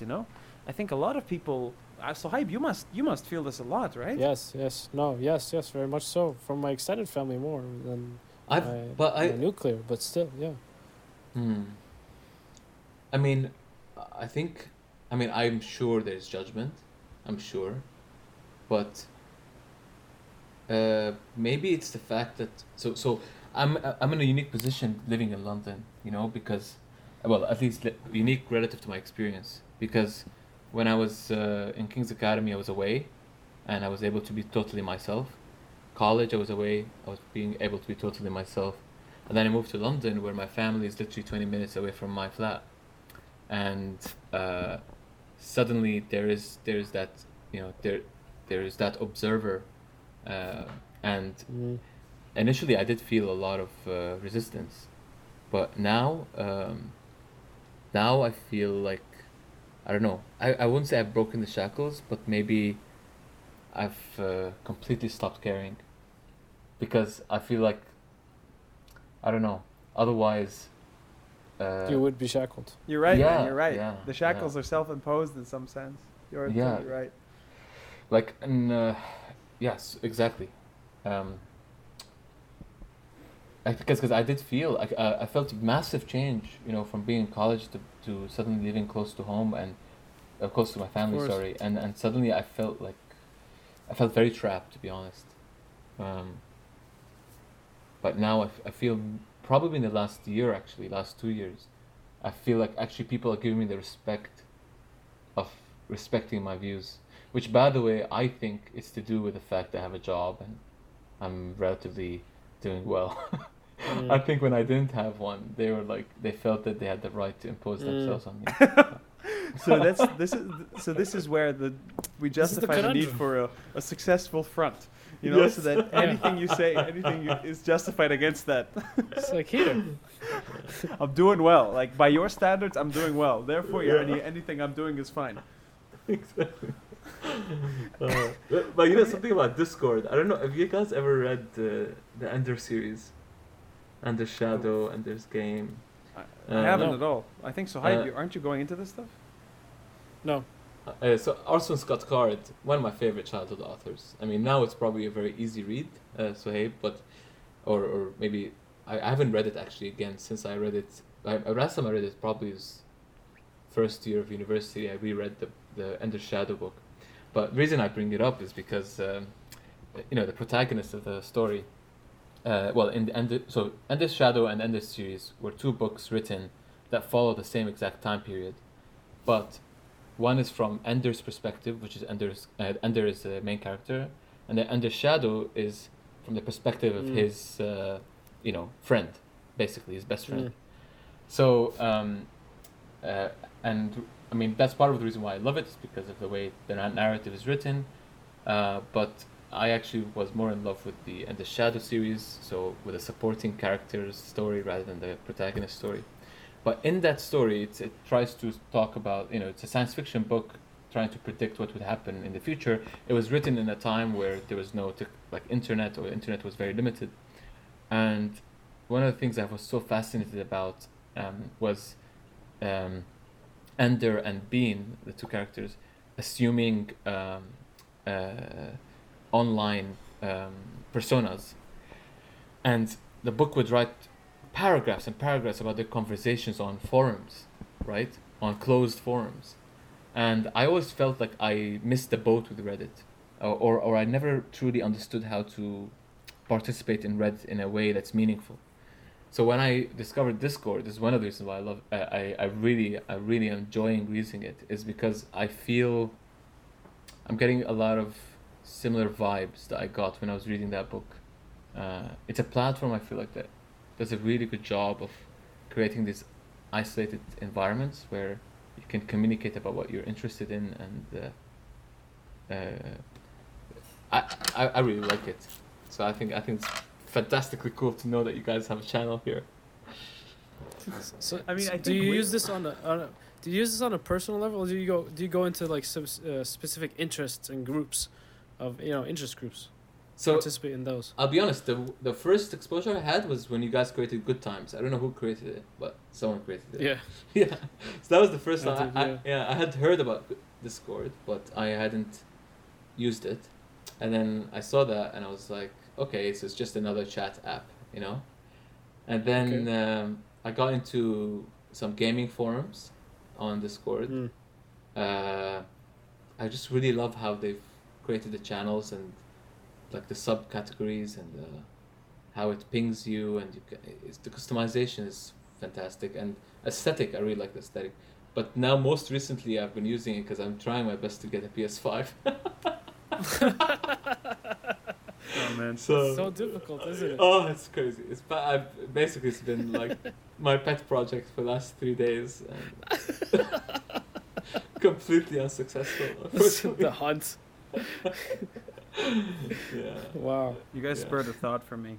I thought, like, what if we all experienced the same thing, and then we sat down at the same time to write about it, and then we all read the way we experienced it.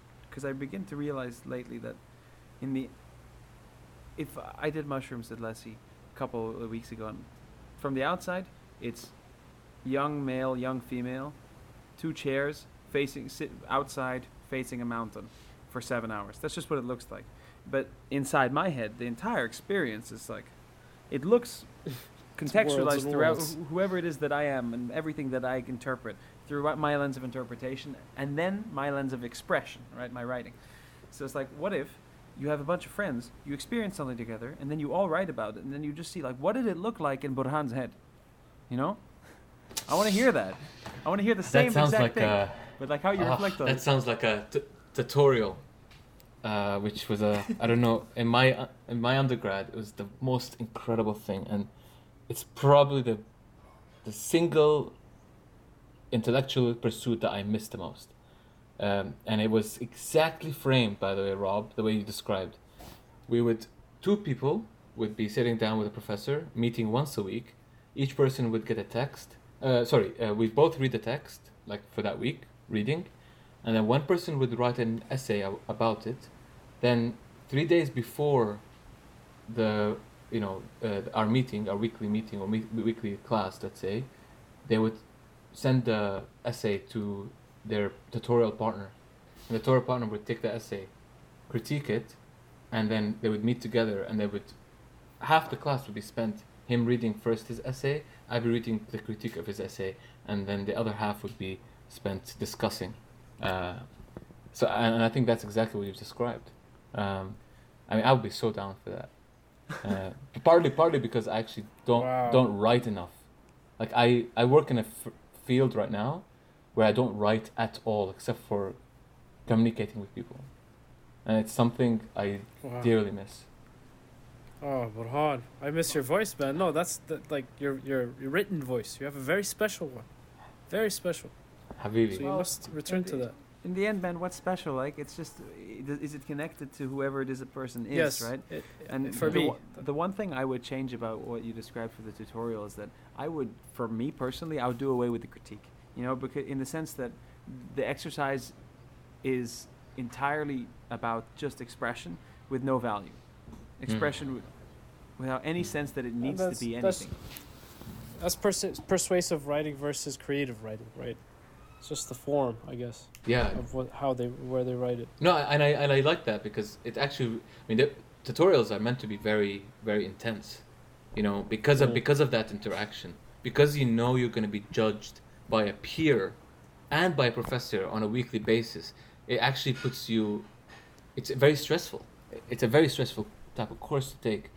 So I think you release all that stress if you actually make it about pure expression. You're right, man. In the end, writing is a form of releasing stress, I think. It's like, because we all have racing minds these days. Some people call it ADHD, but really what it is just a mind that's is being asked of everything. Like, everything is asking for your attention.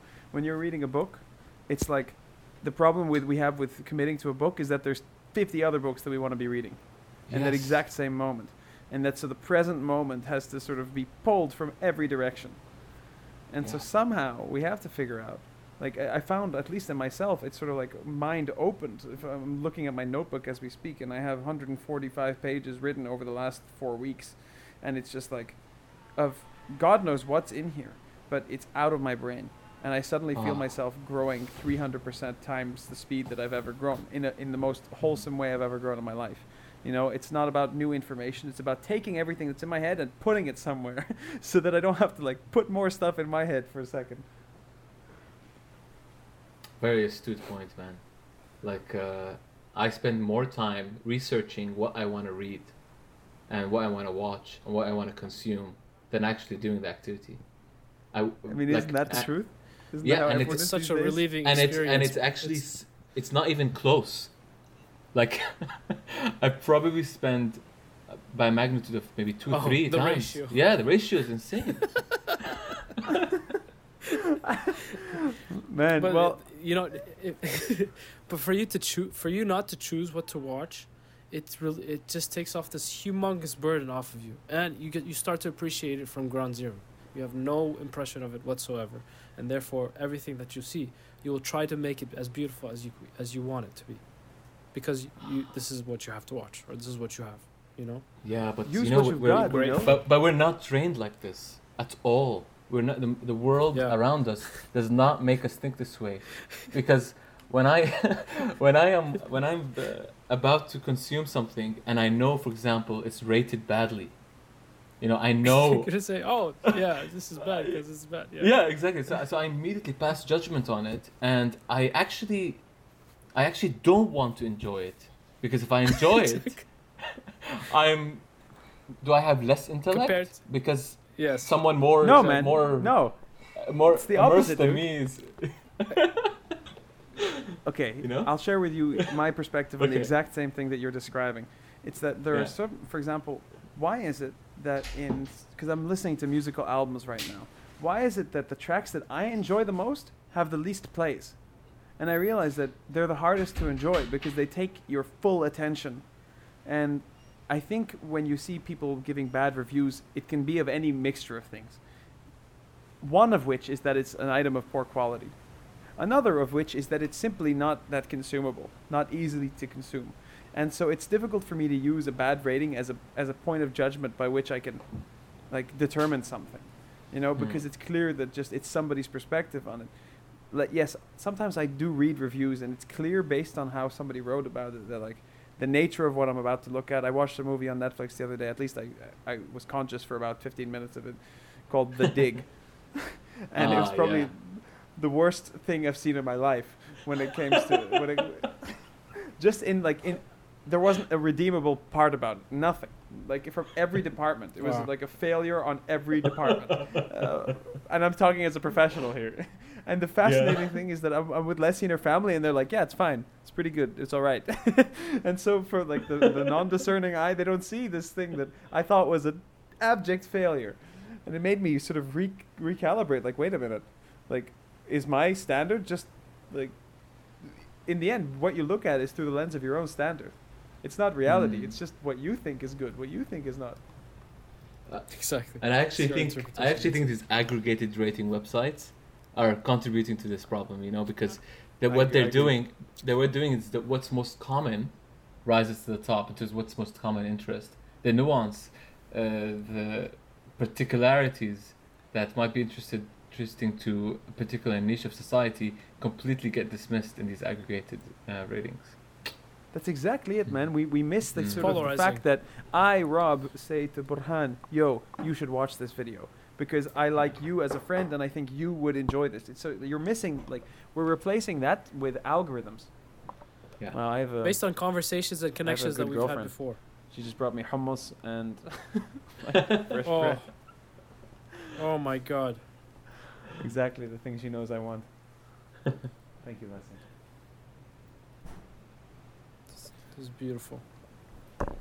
As I'm watching that That's very video, beautiful. at least it seems to be compatible with my senses right now. So Hybe sent me this video the other day, which somehow we ended up watching the whole thing together in real time, and it's just like the view of a satellite orbiting Earth. Oh. That's it. And it's very low stimulation, but at the same time very therapeutic. Hmm. Like it's how That's low a- of stimulation is it to see like the northern lights from the perspective of a satellite? Like this is like low stimulation for us.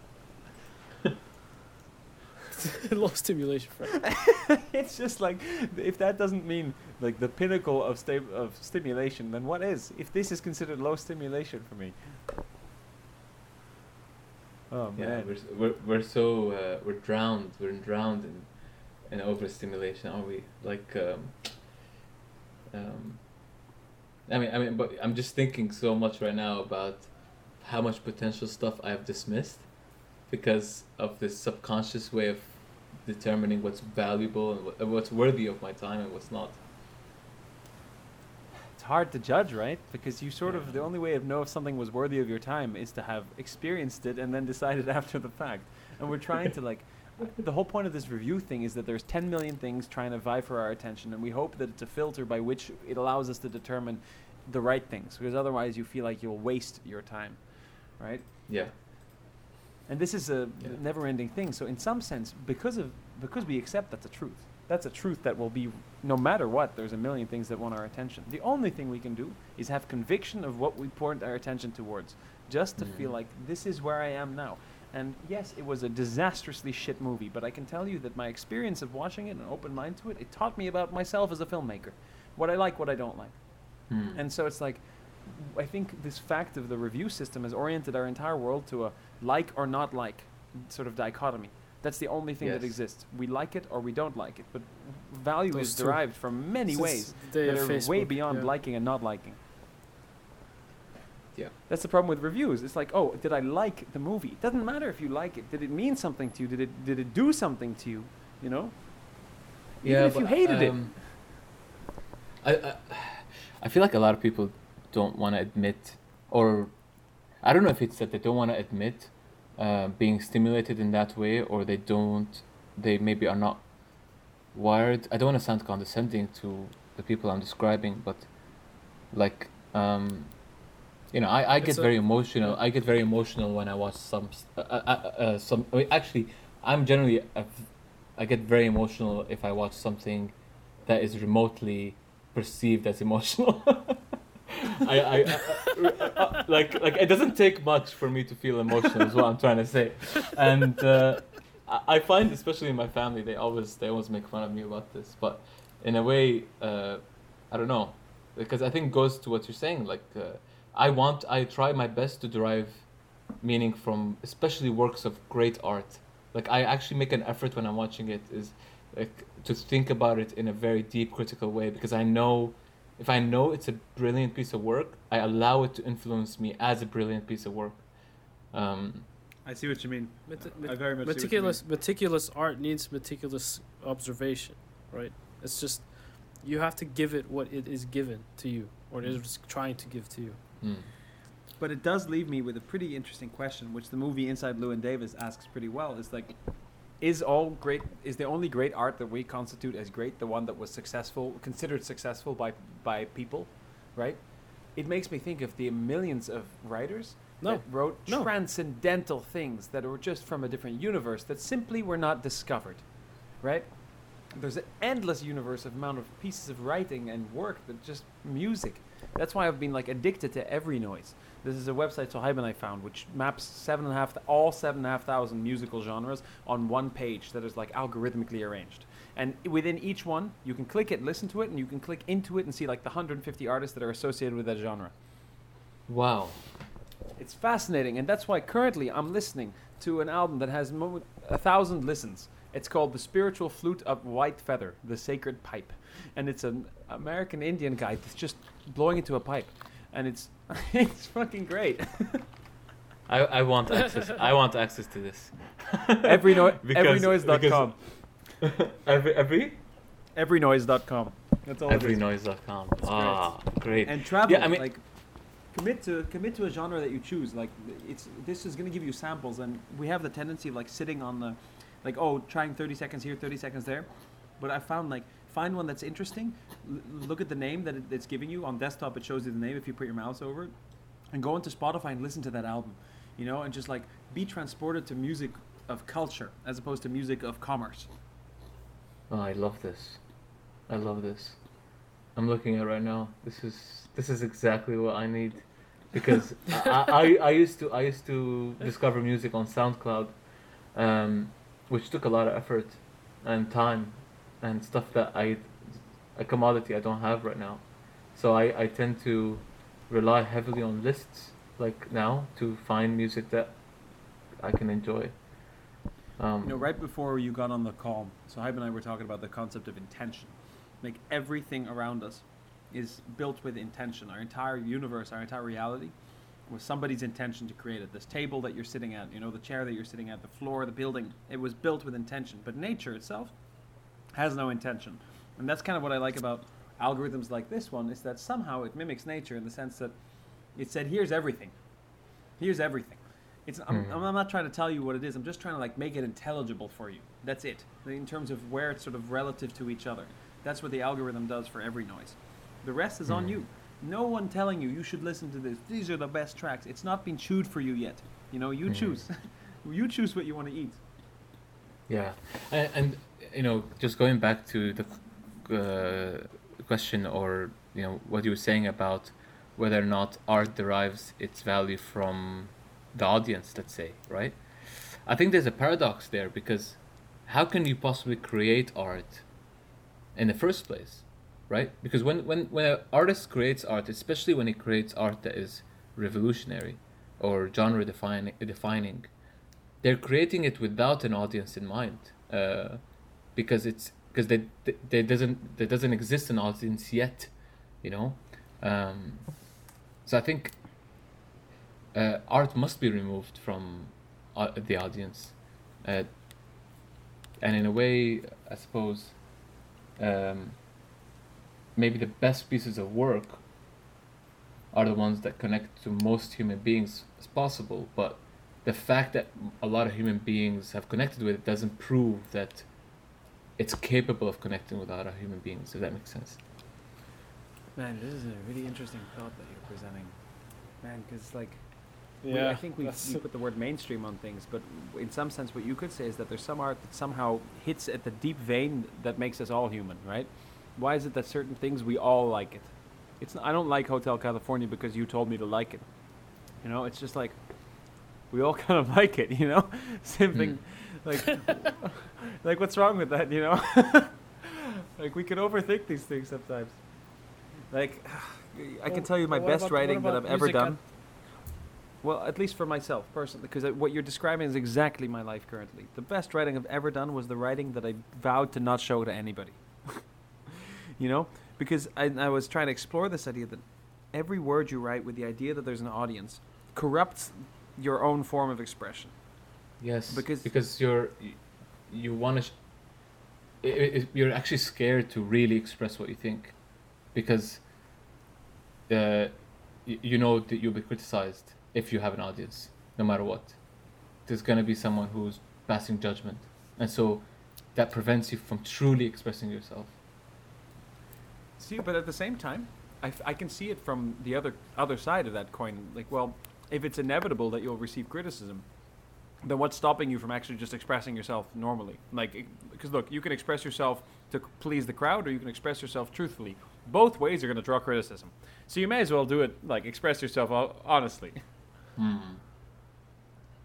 But I think that probably is a realization that takes is after you've matured enough in writing. Much deliberation. Yeah. Yeah. Or if yeah, you've done like- some mushrooms. Yes. Or that, or anything that basically removes your inhibitions. Yeah. Reframes Releases things. Yeah. That's all it is. It's just reframing. That's like, honestly, this is the second time I do mushrooms. It's not an enjoyable experience as such. It's not like a mind-altering drug like weed or alcohol or MDMA where you're enjoying the experience. It's not an enjoyable experience. It's a reframing experience. It's a recontextualizing experience, and it can be difficult. That's why just some people have it's just so-called living. bad trips. Wow. It's just like it's about looking at the way you look at things, and realize that the way you look at things is the problem. And then that's why some people walk out and they're not depressed anymore, because they realize that their depression is just the way they look at things. It's fascinating. Isn't that incredible? Wow. And it makes It's total so sense simple. to some people. It seems so It's simple. so simple. Like Yeah. I'm really enjoying dumbing it down. Let's make it simple. Like, people have this tendency, no, it's complicated. Life is complicated. Like, well, what if it's not? You know, George Carlin said it perfectly. Like, what's so complicated? You go to work, you come back, you have you eat 3 meals a day, you take one good shit, you go to the job, you sleep and try again. Like, that's life. You know. I have to put his exact Yeah. quote because he said it beautifully. Like, it's not that complicated. It isn't. It doesn't have to be. I did acid in college, and yeah? and I definitely had a similar, like, well, my perspective definitely shifted, but what I want to say is that I immediately realized that I have to, while I was on it, I actually towards the end of it, the end of the experience, I immediately, like, kind of instructed my mind, record this experience, do not forget this, because it's such a unique experience, and it is, and you are placed in a different frame, but you have to remember that experience is finite, and your mind has a very large possibility of rolling back to what your previous framework is. So I think that's probably if the most benefit you can garner from that type of experience is only if you make sure you remember it, and you. That's it, man. You figured Yeah. it out. You clearly figured out the answer. It seems that whenever I look at people who talk about these types of substances, they say, look, you're stepping into a world that's going to give you a whole bunch of perspective. But the only way it's going to give you real value, like, of course, there's so many ways it brings you value, but if you want to get the most out of it, you have to try and find that thing, and then for the rest of your life, channel it through meditation. You know? Oh, That's the I thing. see. That's what Well, they is that say. what they Like, say? revisit it through meditation, because that's what you're finding. It's like, I was at some point waiting for the experience to end, to be honest. Like, it was getting a little bit, like, I get it, you know, like, it's a little intense right now. The music wasn't right. I dropped the candle, glass was everywhere. I'm like, you know what, okay. I'm not functional now. And my skin looks extremely weird. It's just like I was just in that place where it kind of made me think, like, look, I feel like I've gotten a lot of lessons, man. Like, I've come out on the other side, and now we meditate. And I've been doing some of the Wim Hof breathing stuff, and it's like, it's better than any weed I've ever smoked in my life. It's just like, I don't know if you have ever done breath it's a work high? as such like this. Yeah, man, it's like it's deeper than high. It's can't even describe it.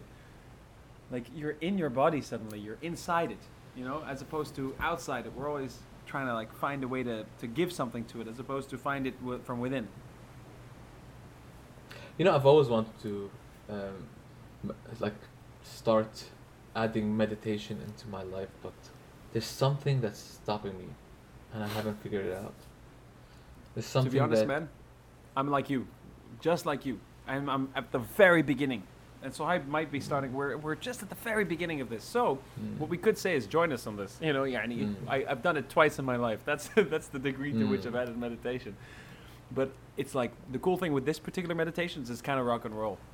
You know, it's not like slow. You breathe. It's called hypoventilation. Like you're breathing fast, and you do that for like 30, 40 breaths, and then you breathe out and you hold your breath, and before you realize it, you left the planet. And then I looked at the clock. I held my breath for 3 minutes. I didn't realize that. I was on a different planet, man. And each time you do it, every time you go from like a state of total stress in your body to total relaxation, but it's a self-induced stress, so it doesn't feel stressful. But it's like the way it was expressed in the book that I read. It's like it's a way of taking your nervous system and teaching it like all the different fluctuations, so that when it actually faces real stress, it bends rather than breaks. It's just giving itself flexibility, training your mind for flexibility, and that's I think where this meditation comes from. Yeah. It's not just sitting there doing nothing. You feel like power in your body. What a way to start the day. Wim Hof breathing, man. I have his 10-week course. I can send it to you. It's like, you don't have to do the freezing cold showers. I'm doing it because I love it. But I used to That's do something a lot of bad. freezing cold showers in college. I think though, maybe part of it is that I'm a bit scared of where I'll go. I think it's natural, think man.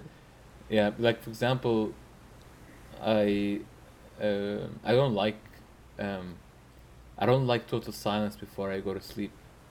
There's that, like, before I sleep, I have to distract my mind. I'm like you. Mm. But so what do you Like, do? Shut it off.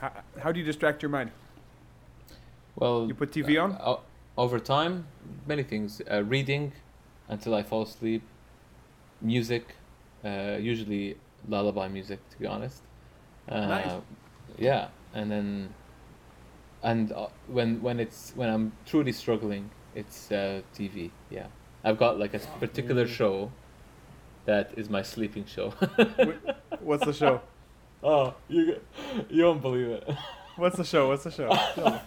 I feel like it's it's Shababika, or what is it called? Oh, that one, Mariah. No. It's gotta be No, like no. low culture, low thought, an animated Yeah. show probably, right? It's Well, like Family Guy or Simpsons or something. No, it's Always Sunny in Philadelphia. Dude, man, there's nothing shameful, man. So Hype and I are big on Sunny. We love Sunny, man. Yeah, but like, I mean, the vulgarity I'm going to sleep Yeah. with. It's, Dude, I could. no, it's the way hilarious. though. I love Sunny, man. I Yeah, showed me too. Sohaib the Sunny that I see, because you know what Sunny is? It's three guys who are actors who created just like one like handy cam scene of one guy getting cancer, and Dennis saying, "Shit, I'm gonna walk out from now." And they showed that to a studio, and they said, "Let's make a season out of this." And so suddenly, with this simple rule that they have total creative freedom and they do whatever the fuck they want, so it's just them writing for themselves. And so Yeah. it goes crazy. There's no Yeah. intention other than them just saying, "Fuck, let's have a good time. Let's just Yes. mess around." Yeah, exactly, and you can definitely see it in the first season. It's most apparent, in the first season. I agree. And Yeah. then Danny DeVito comes in, but to be honest, Ah. like it stays I good. mean, oh it yeah, just stays oh, yeah. good. Oh yeah, I mean, Danny DeVito is a gem. He's an absolute gem. I love him so much. Yeah, man. But no, that's my show. I know every episode. Like by now, it's like. Man, I it's love like- it because I'm the same. I'm exactly the same. I could almost quote them. It's nice to Yeah. hear, man.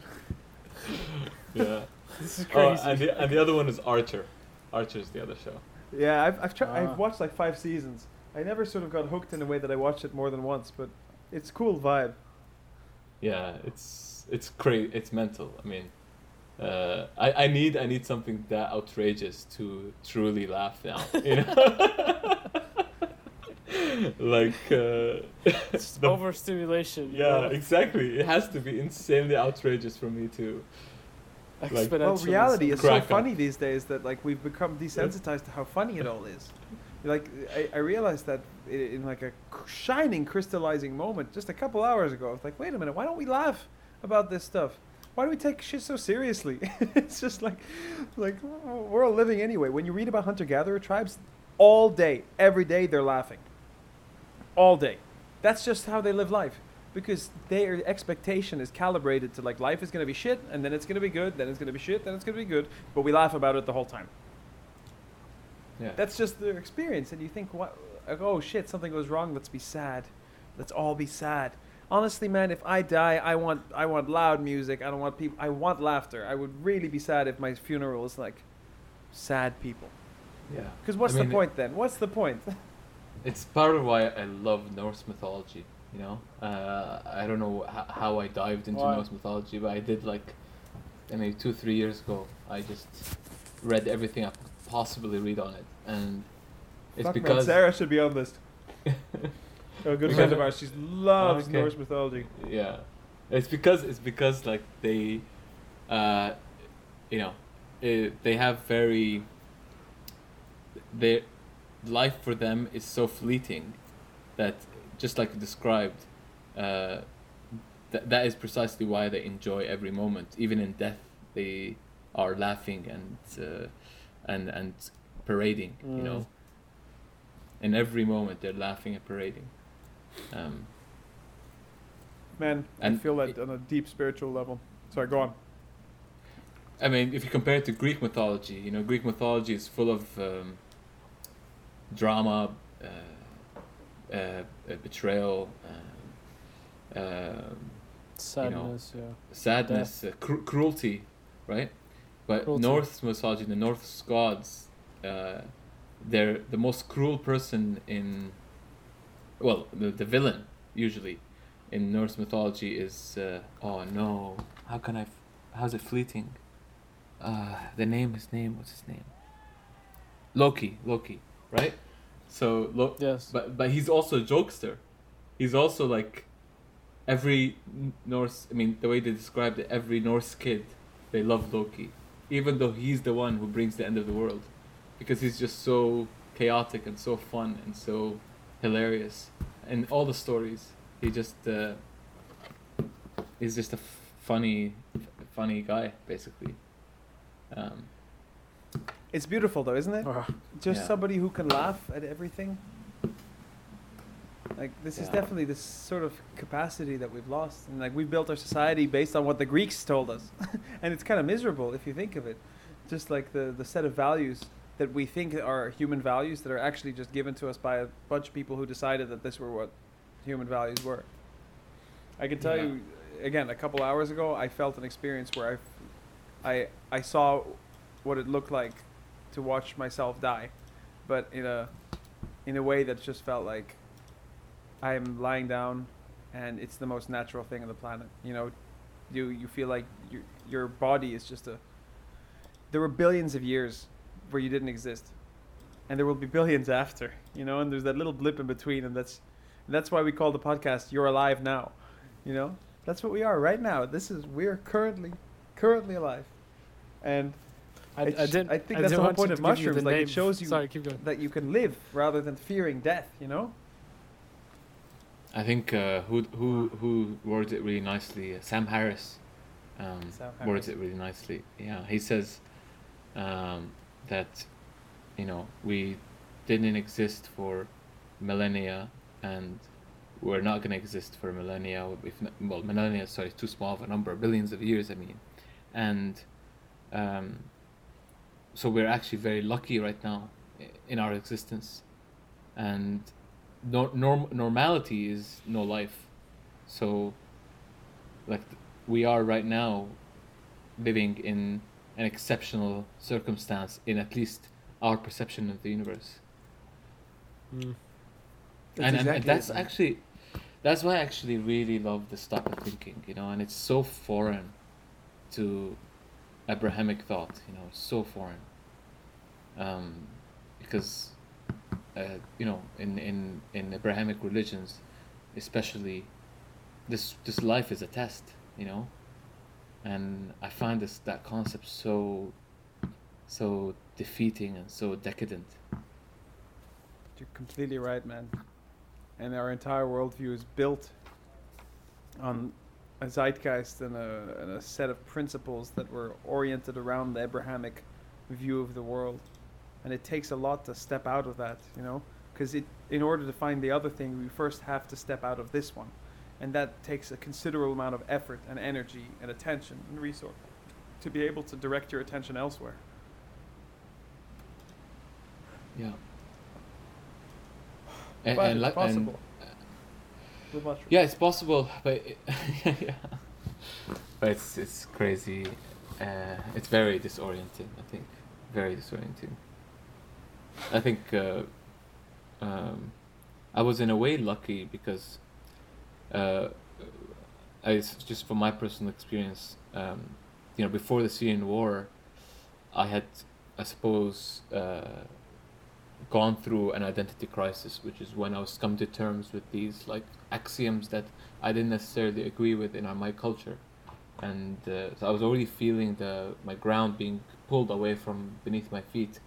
From those conversations I would be having with Thaer, for example, in the dorms there, and so when the Syrian war happened and the Syrian identity started to truly shake, although I feel like I did go through a tough time, but in a way I was mentally a bit prepared for it because I'd already experienced this type of identity crisis, I'm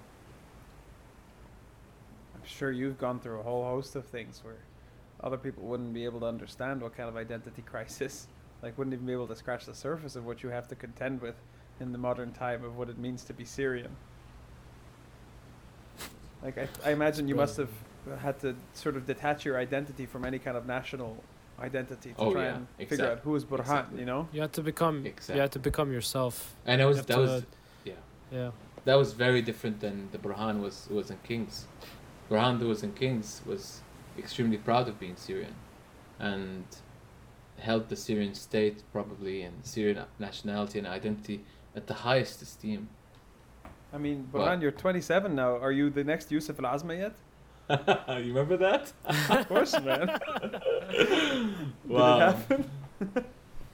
Wow. It's been 10 years. Well, it shows that's a shift of perspective I'm talking about. Of course. Like Exactly. growing up as that being my goal or dream, and then realizing that all of it was artificial and nonsense. It shaked me to the core. Yeah, I mean now I don't. In fact, I do sometimes start feeling in that way when I get a bit nostalgic, but especially like recently, I don't want to feel that way because I know it's like I said, I know it's artificial. And yet it's still your past and your truth. Well, truth is a subjective word. Yeah. It's Your just definitely truth. your past. That's what I'm saying. Yeah. But I mean, I used to describe, when I first went to college, described it very simply. I said, like, I had the only spine I left in my identity was the Syrianness of me. I'd let go of my religion, well, in many ways at least. I had let go of, I deviated from my family a lot as well. So the only thing that tied me to an identity I shared with my people was that I'm Syrian, or my Syrianness. But then I redefined what it means to be Syrian, right? And that was part of the journey, I guess, to get to a new sense of identity and a new sense of truth, basically. So It's it sounds to me that you've got your feet on the ground in a way that you might not have had 10 years ago. Like, it seems like you found something there. At least there's definitely a process of finding it, that you're clearly on that track. Other people, they look lost. And we recognize when people look lost immediately, because it just seems like there's no orientation to their soul, Yeah. I mean, I don't know yet what direction it is, but in a way that doesn't really matter to me as much anymore. It's as long as I suppose, like, for example, now, I mean, when I was growing up, I distinctly remember wanting to become a leader in Syria, for example. I distinctly remember as that being a concrete goal of mine, like one day becoming a minister or some type of the history books of Syria's history, modern history, or whatever. But the influence I was referring to before is completely different.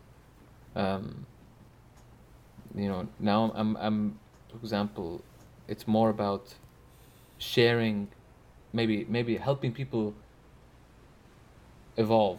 I think that's more than anything. It's just helping people evolve away from that way of thinking. So you want to be a shaman? A curator Essentially. of experience. Exactly. Okay, A guide. I'll articulate one way that I really hope I can do that. I have found that in Syria's modern history, and this applies probably to Jordan and other Arab worlds, there's a great emphasis on our history of, from 1 AD till today, or from 600 AD till today, or even from Semites till today.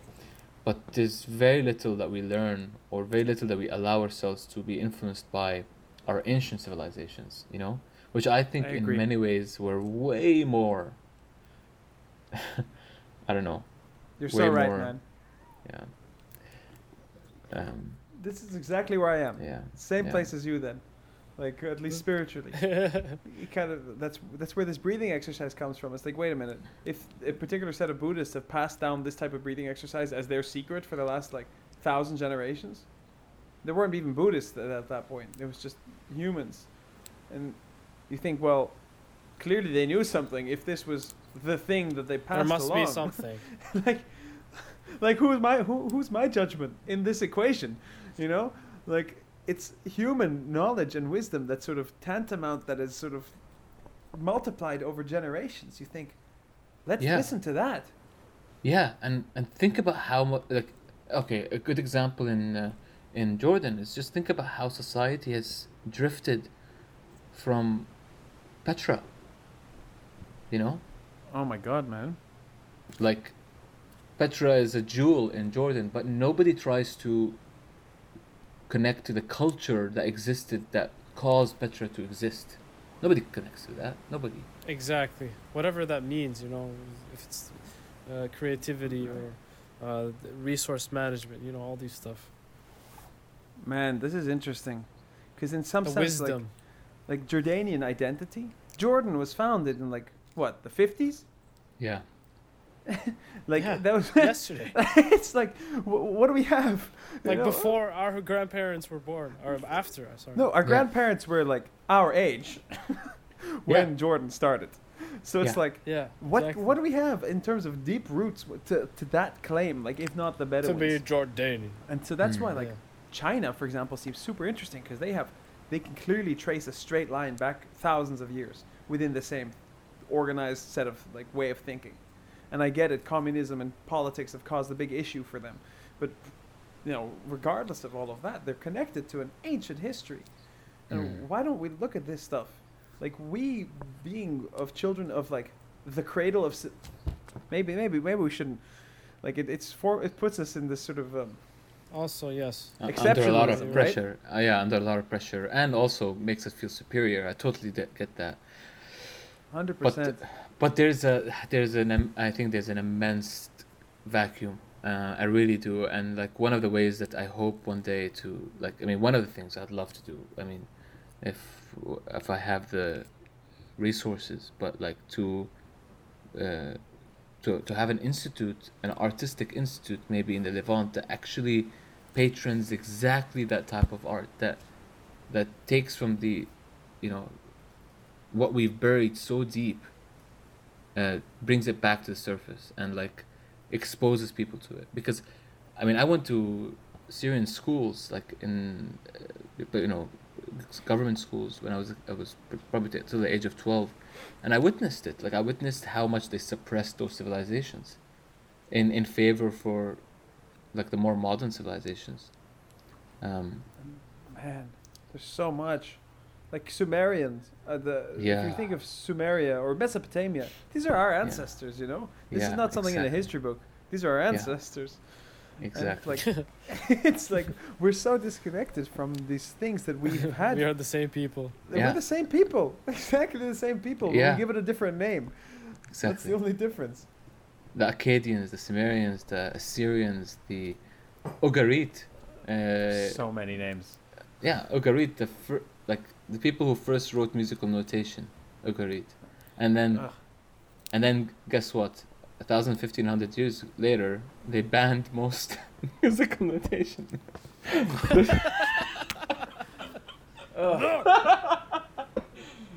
Yeah, there's. Yeah, so I think. Yeah. Now go. Sorry, that's the identity that I would like to salvage, basically. I was gonna say that like this is why I have no issue saying on the record about exploration with things like mushrooms, because I realize that the value system that says no is a value system that's like 60 years old, max, and it's clearly 300. doesn't know best. You know, Hmm. like the value system we have has led us to where we are now. Clearly, it doesn't know best. It's not the best way, right? The Indians, American Indians, Native Americans, they had a value system that lasted with them like in a way that clearly it did know best. Like I have this passage sitting in my hands currently as we speak. It's like they were trying to transport a bunch of these Americans to the reservation. I'm going to read to you just like a couple sentences from this guy's called Ten Bears. This is in 1867, and he's the Comanche chief. And he says, and this is his sort of plea to essentially keep things how they were. He says, I was born, or said, there are things which you have said to me which I do not like. They were not sweet like sugar, but bitter like gourds. You said that you wanted to put us upon a reservation, to build us houses and to make us medicine lodges. I do not want them. I was born on the prairie where the wind blew free, and there was nothing to break the light of the sun. I was born where there were no enclosures and where everything drew a free breath. I want to die there, and not within walls. I know every stream and every wood between the Rio Grande and the Arkansas. I have hunted and lived over in that country. I lived like my fathers before me, and like them, I lived happily. Yeah. This one passage, It's- man, has moved me to Ah, tears every time I read it. It's beautiful, and it's actually it reminds me of a very particular passage of *Sapiens* where they say like, you know, hunters and gatherers were truly one with nature. You know, they had relationships with different species, ways that they benefited and ways they gave to the ecosystem as well. And then in a matter of less than, I think, what's it like, you know, the change was so dramatic in a matter of like less than, I think, 1,000 years. Suddenly you had agricultural societies where having a mouse or an animal in your house was a disaster, and you did everything you possible to kill it. Like, think about how we are so antagonistic against any intrusion into our personal space. Like, You're completely right. Kill an ant, kill a mosquito, kill a fly, kill the mouse. yeah, like I define my property and I refuse to allow any other living being inside. Whereas in that other world, they literally lived side by side with every living being. It makes you realize that, you know what? There is a path. There is a path. It's not that complicated. We just have to turn our attention to the people who had it figured out. Right? Why do we have to try and think that the burden of figuring it out is on our shoulders because our world is so different? No, our world's not different. It just happens to be that we've created a set of things that disconnect us from the reality that's in front of us. There is a path, and there are people who knew how to live with this path. And I think it's important to find a way to orient that. Like the spiritual flute that I'm listening to right now, I haven't received an answer yet, but I wrote the guy. He's called White Feather. And I said, please teach me some wisdom. It's just like, how can I be of value to you? But I would love to learn from you. Like, give me something, you know. He said, this guy said, like, he didn't learn to play this flute. He channels it.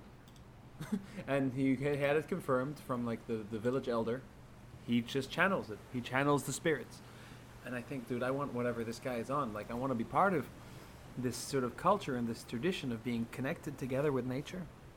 You know, I look at my parents, and I think, you know, my dad has sort of imprisoned himself with these 50 horses where he can't leave because he's responsible for all these living beings. But my dad, his work is about an hour and a half every day. He spends 5 hours doing it because he's just sitting there without saying a word, communicating with these animals. You know, it's just like the Arab man who's lived his whole life as a pilot, is trudging through the mud, and just communicating with animals and seeing them, and they see him, and there's a real understanding that these animals have with him, and it's really something beautiful to see. And all it takes is turning your ear to it, turning your attention to it, getting on that frequency. It takes a little bit of warm up to get into any frequency. We found that, right? It just takes a little bit of like time before you can't just suddenly turn on the music, and suddenly your mood is in that place. It takes a little bit of building for everything we do to get into that frequency. Yeah. We have to do mushrooms together. That's all I can conclude. Or conclusion of the day. To be honest, I just want to be in the same room with everybody. Like, I want to be in the same space. That's all that matters to me. And it seems like that's what's important in life. And I feel like if I build it, they will come. I really feel this way. Yeah, I think, I mean, keeping that in mind when making major decisions in life, I think is definitely important. You know, we can easily be swayed by, you know, superficial things and material things, but you know, it's like we forget that happiness is hugely derived by the people around you. You know. Exactly. It's an immediate everyday thing. It's not a not an esoteric concept that exists in the future. Like, I feel happy when I talk to my friends. God, wouldn't it be great if, because in some sense I feel like we put such burdens on ourselves to raise our children correctly, and we essentially make it over theorize and over intellectualize the entire process. And it makes me think, like, what if we all lived in one compound, one playground together, and everybody raised each other's kids? The kids were raised like, the kid has 10 fathers. The kid has Burhan, the kid has Tha'ir, Adil, Suhaib, Rob, whatever. Each man, each woman, to give a different perspective on what it means to be human, rather than your one fallible, sort of limited father or mother. Yeah. It just seems like that's not the way. It doesn't make sense, this nuclear family. It can't be the way. Why is it that we all have to grow up and contend with, like, shit, you know, I gotta contend with my upbringing, figure it all out, and only then can I... It seems a little bit like maybe all this work is not a necessary part of... I don't know, man. They went on vision quests, you know, the Indians. That's what they would do with their youth. They would send them on vision quests. They'd just, like, spend a couple days, do some peyote alone in a teepee, and then come out and you're just like, you get it. خلاص, انت فهمان, هلا you understand. Anyhow, how are you guys feeling? I mean, I'm so happy that I joined in on this, and let me know, like, when you're online. I mean, I'm gonna be online on Discord now every evening. I don't care, because Listen, I'll invite you to the server. It's whatever. So Yeah. it's really just whatever. Cool. Culturally speaking, the tradition that we're making is, if you see people who are in the You're Alive rec channel, just hit record and jump in. And, like, it doesn't matter. Like, it's absolutely welcome at all times. Whoever is in it, it doesn't matter. Oh, by the way, so what's the idea behind? So, Saib, you asked me to record on a separate device, as well as while we were chatting. Yes. So what am I supposed to do with this file? That's on my phone right now. We'll just give you a Google Drive folder just to drop it in, and I kind of, like, process it. Like, we make this as a Okay. podcast so that we can sort of... To be honest, the whole point of it is so that people make it a priority, because suddenly it feels like you're doing something when you're doing a podcast. It's not like you were just talking. It's a way to trick our minds into feeling like this is a worthwhile way of spending time for the people who are still, like, caught up in this whole continuum of feeling that they need to use their time or put it to an account, you know, as opposed to just enjoying yourself with your friends. Yeah, and like also it's the idea of talking to you through this medium. It's a medium from which we express our ideas. Right.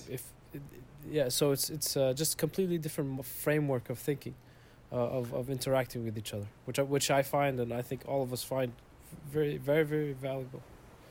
And I Yeah, don't no, for expect sure. anybody to listen to it. I would rather nobody does, but I have this one girl from Deerfield who I've really connected with. She's a current student at Deerfield, and she's like, I showed her the podcast, and she said she's listened to every episode, and episode 5 was her favorite so far. So clearly, She it's like, actually listens to this. clearly there's some value to other people. Oh like, my god! I didn't know this. I didn't know this. Oh Well, you know my what she God. described is that Wow. what feels profound is that it feels like very close friends who are in the room together, being friends with each other. You know, it's something that you never hear. It's like, oh, today I've got Jeremy XY. Let's talk about your interesting thing that you do in this planet. Man, And it's I- a very different Man, domain I of need to saying know this feedback, man. old friends who love each other, who want to be in the same room and laugh together, and just Wow. It's splendid. Yeah, I mean, I have to say, like, it definitely puts you in the right frame of mind, because you immediately come in and you're like, okay, I'm gonna try and contribute in a meaningful way, because when you talk to you're someone, right, man. yeah, because when I pick up a phone and I call a friend, usually it's like split into 3 parts. Every conversation I have on a regular phone call, the first part of the conversation is, you know, formality, not formalities, but like niceness. You know, how are you? How's your family? How are you coping with lockdown? All that kind of stuff. Then you get to the meat of the conversation, why you called them in the first place, right? There's always a purpose, to reason why you call Intention. someone. Yeah, just intention. That's the exactly. word. And then you use the last part to get out of the conversation. So you find a way. So you find a way to end it. So that's the thing here, man. At any given Yeah. moment, the more we get tuned to this, it's like, hey guys, I'm leaving. I say stop. I sign myself out, but the conversation stays alive. It's actually Yeah. fucking crazy. Where like we've had a couple episodes where it's like Sohaib is talking to a friend of us, Sarah, for like 50 minutes, and then I join. But when I listen to the final podcast, there's an hour of time that exists outside of me. You know, and suddenly you realize that your And that's involvement just, like, is just crazy, your own right? present reality. Right, and that's why the whole Discord function means like I'm not setting out here to talk to you, Burhan, or talk to you, Sohaib. Like if Sarah wanted to jump in, she could do it any moment, you know. And I want to try and foster Yeah. that culture with Aram and Yannick and whoever else wants to. People that don't know each other, it doesn't matter, you know. Like eventually we all connect because we're creating this tradition together. It's a beautiful thing that we must like really foster this, you know, and like see where it goes. And maybe we'll have some like catchphrases, like, you know, and when we ring a certain bell, it's like, we have no intention. The only intention is just to be. Or like a chime.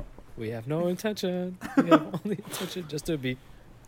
It was like a crystal realization to me. The other time I taking mushrooms, looking at the mountain. It's like the mountain's not trying to tell me anything. The mountain just is. That's it.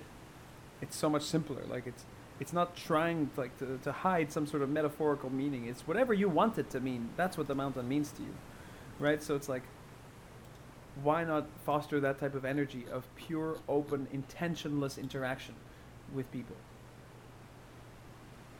I don't know if you guys have this, but one thing that I was really trying to ask myself throughout this like vision quest is like, why do I have to control it?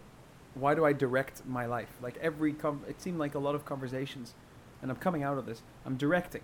Like I'm trying to direct what we talk about, I'm trying to direct the outcome of the conversation, trying to direct like the way the energy feels.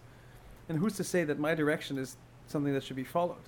And it's kind of made me realize, like, of course it isn't. Like, just you have to kind of put your ear to the pulse of this planet, and that's what you should follow, rather than just like our own thin ideas of what is right and wrong. Yeah. Just take it in. Just have it take over you. Ride the wave. I'm enjoying this, man. I feel like the only problem with this esoteric domain of thought is that it doesn't sell itself well to people who aren't thinking this stuff. And I believe that we have the capacity to package it, at least for the people we care about most, to say, you know what, join us on this journey, and we're all going to be better for it. And I think the Good Times thing was a bit of an ambitious, like lockdown style event to say, hey, let's all sit in the same room. But this, as we're building now, is a culture that grows slowly together, you know? Now Burhan is in it, and I expect you'll probably jump on these calls much more often in the future. Yeah. I mean, especially around this around this time, because especially during the week, it's pretty much I keep every week I try to do something different in this time, like between, let's say, 6-7 p.m.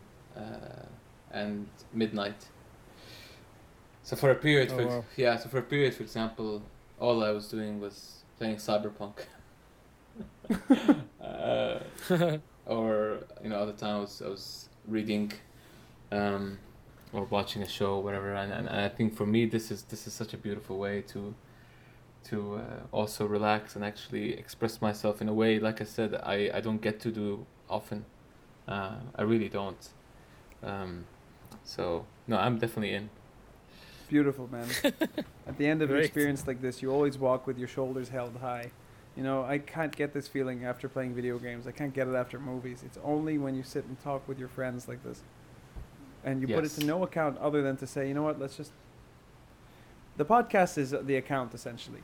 It's the liberation of time for us. What it says is that we can express ideas to each other and not worry that they'll fleet. Because it's saved. And if we think that there's some valuable moment of friendship that existed, we can relive it and we can reflect upon it and we can move forward that way. Yeah. Like this, just listening to the podcast has already given me a real sense of who I am in the space of any friendship. Because now I can listen to myself the same way I'd listen to you, you know? I mean that's something I can't even comprehend. Listening to the recording of this type of stuff, that would be wild, honestly. At first it is, man, and then you begin to think, okay, well, Rob, I talk a lot.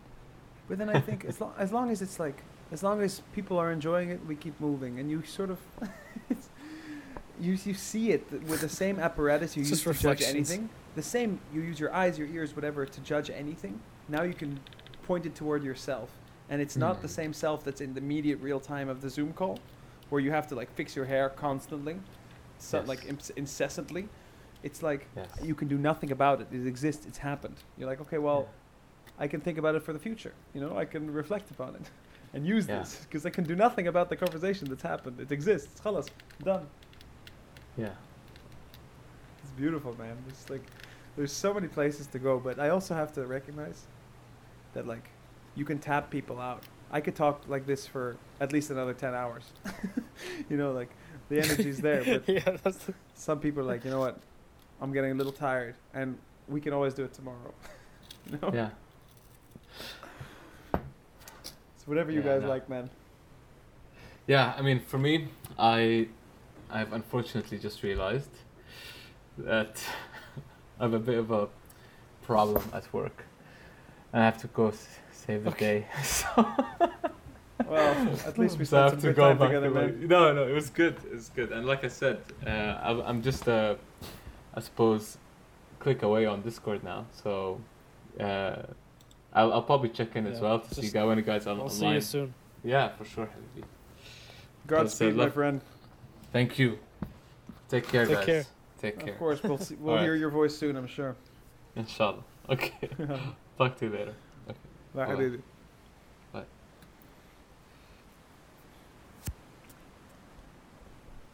And so we Nice, man. quietly wait as Burhan slowly hangs up the call. Man, I have to share some news. Bad news. some news. In the beginning, I don't know how much I did not record. My battery turned off Well, on me for a bit, but I think we got a lot of good stuff though. Luckily for you, I was doing most of the talking. So, Yeah, exactly. like, we could probably fill it in. Exactly. No, you said a bunch of shit, but look, it doesn't In the matter. man. beginning, The so this is the why- quality of the conversation was there. The moment was there. It doesn't matter if it was saved. That was great. Like Burhanga. Burhanga. But I'll hit stop then. You may as well like wrap it. I think And stop. stop.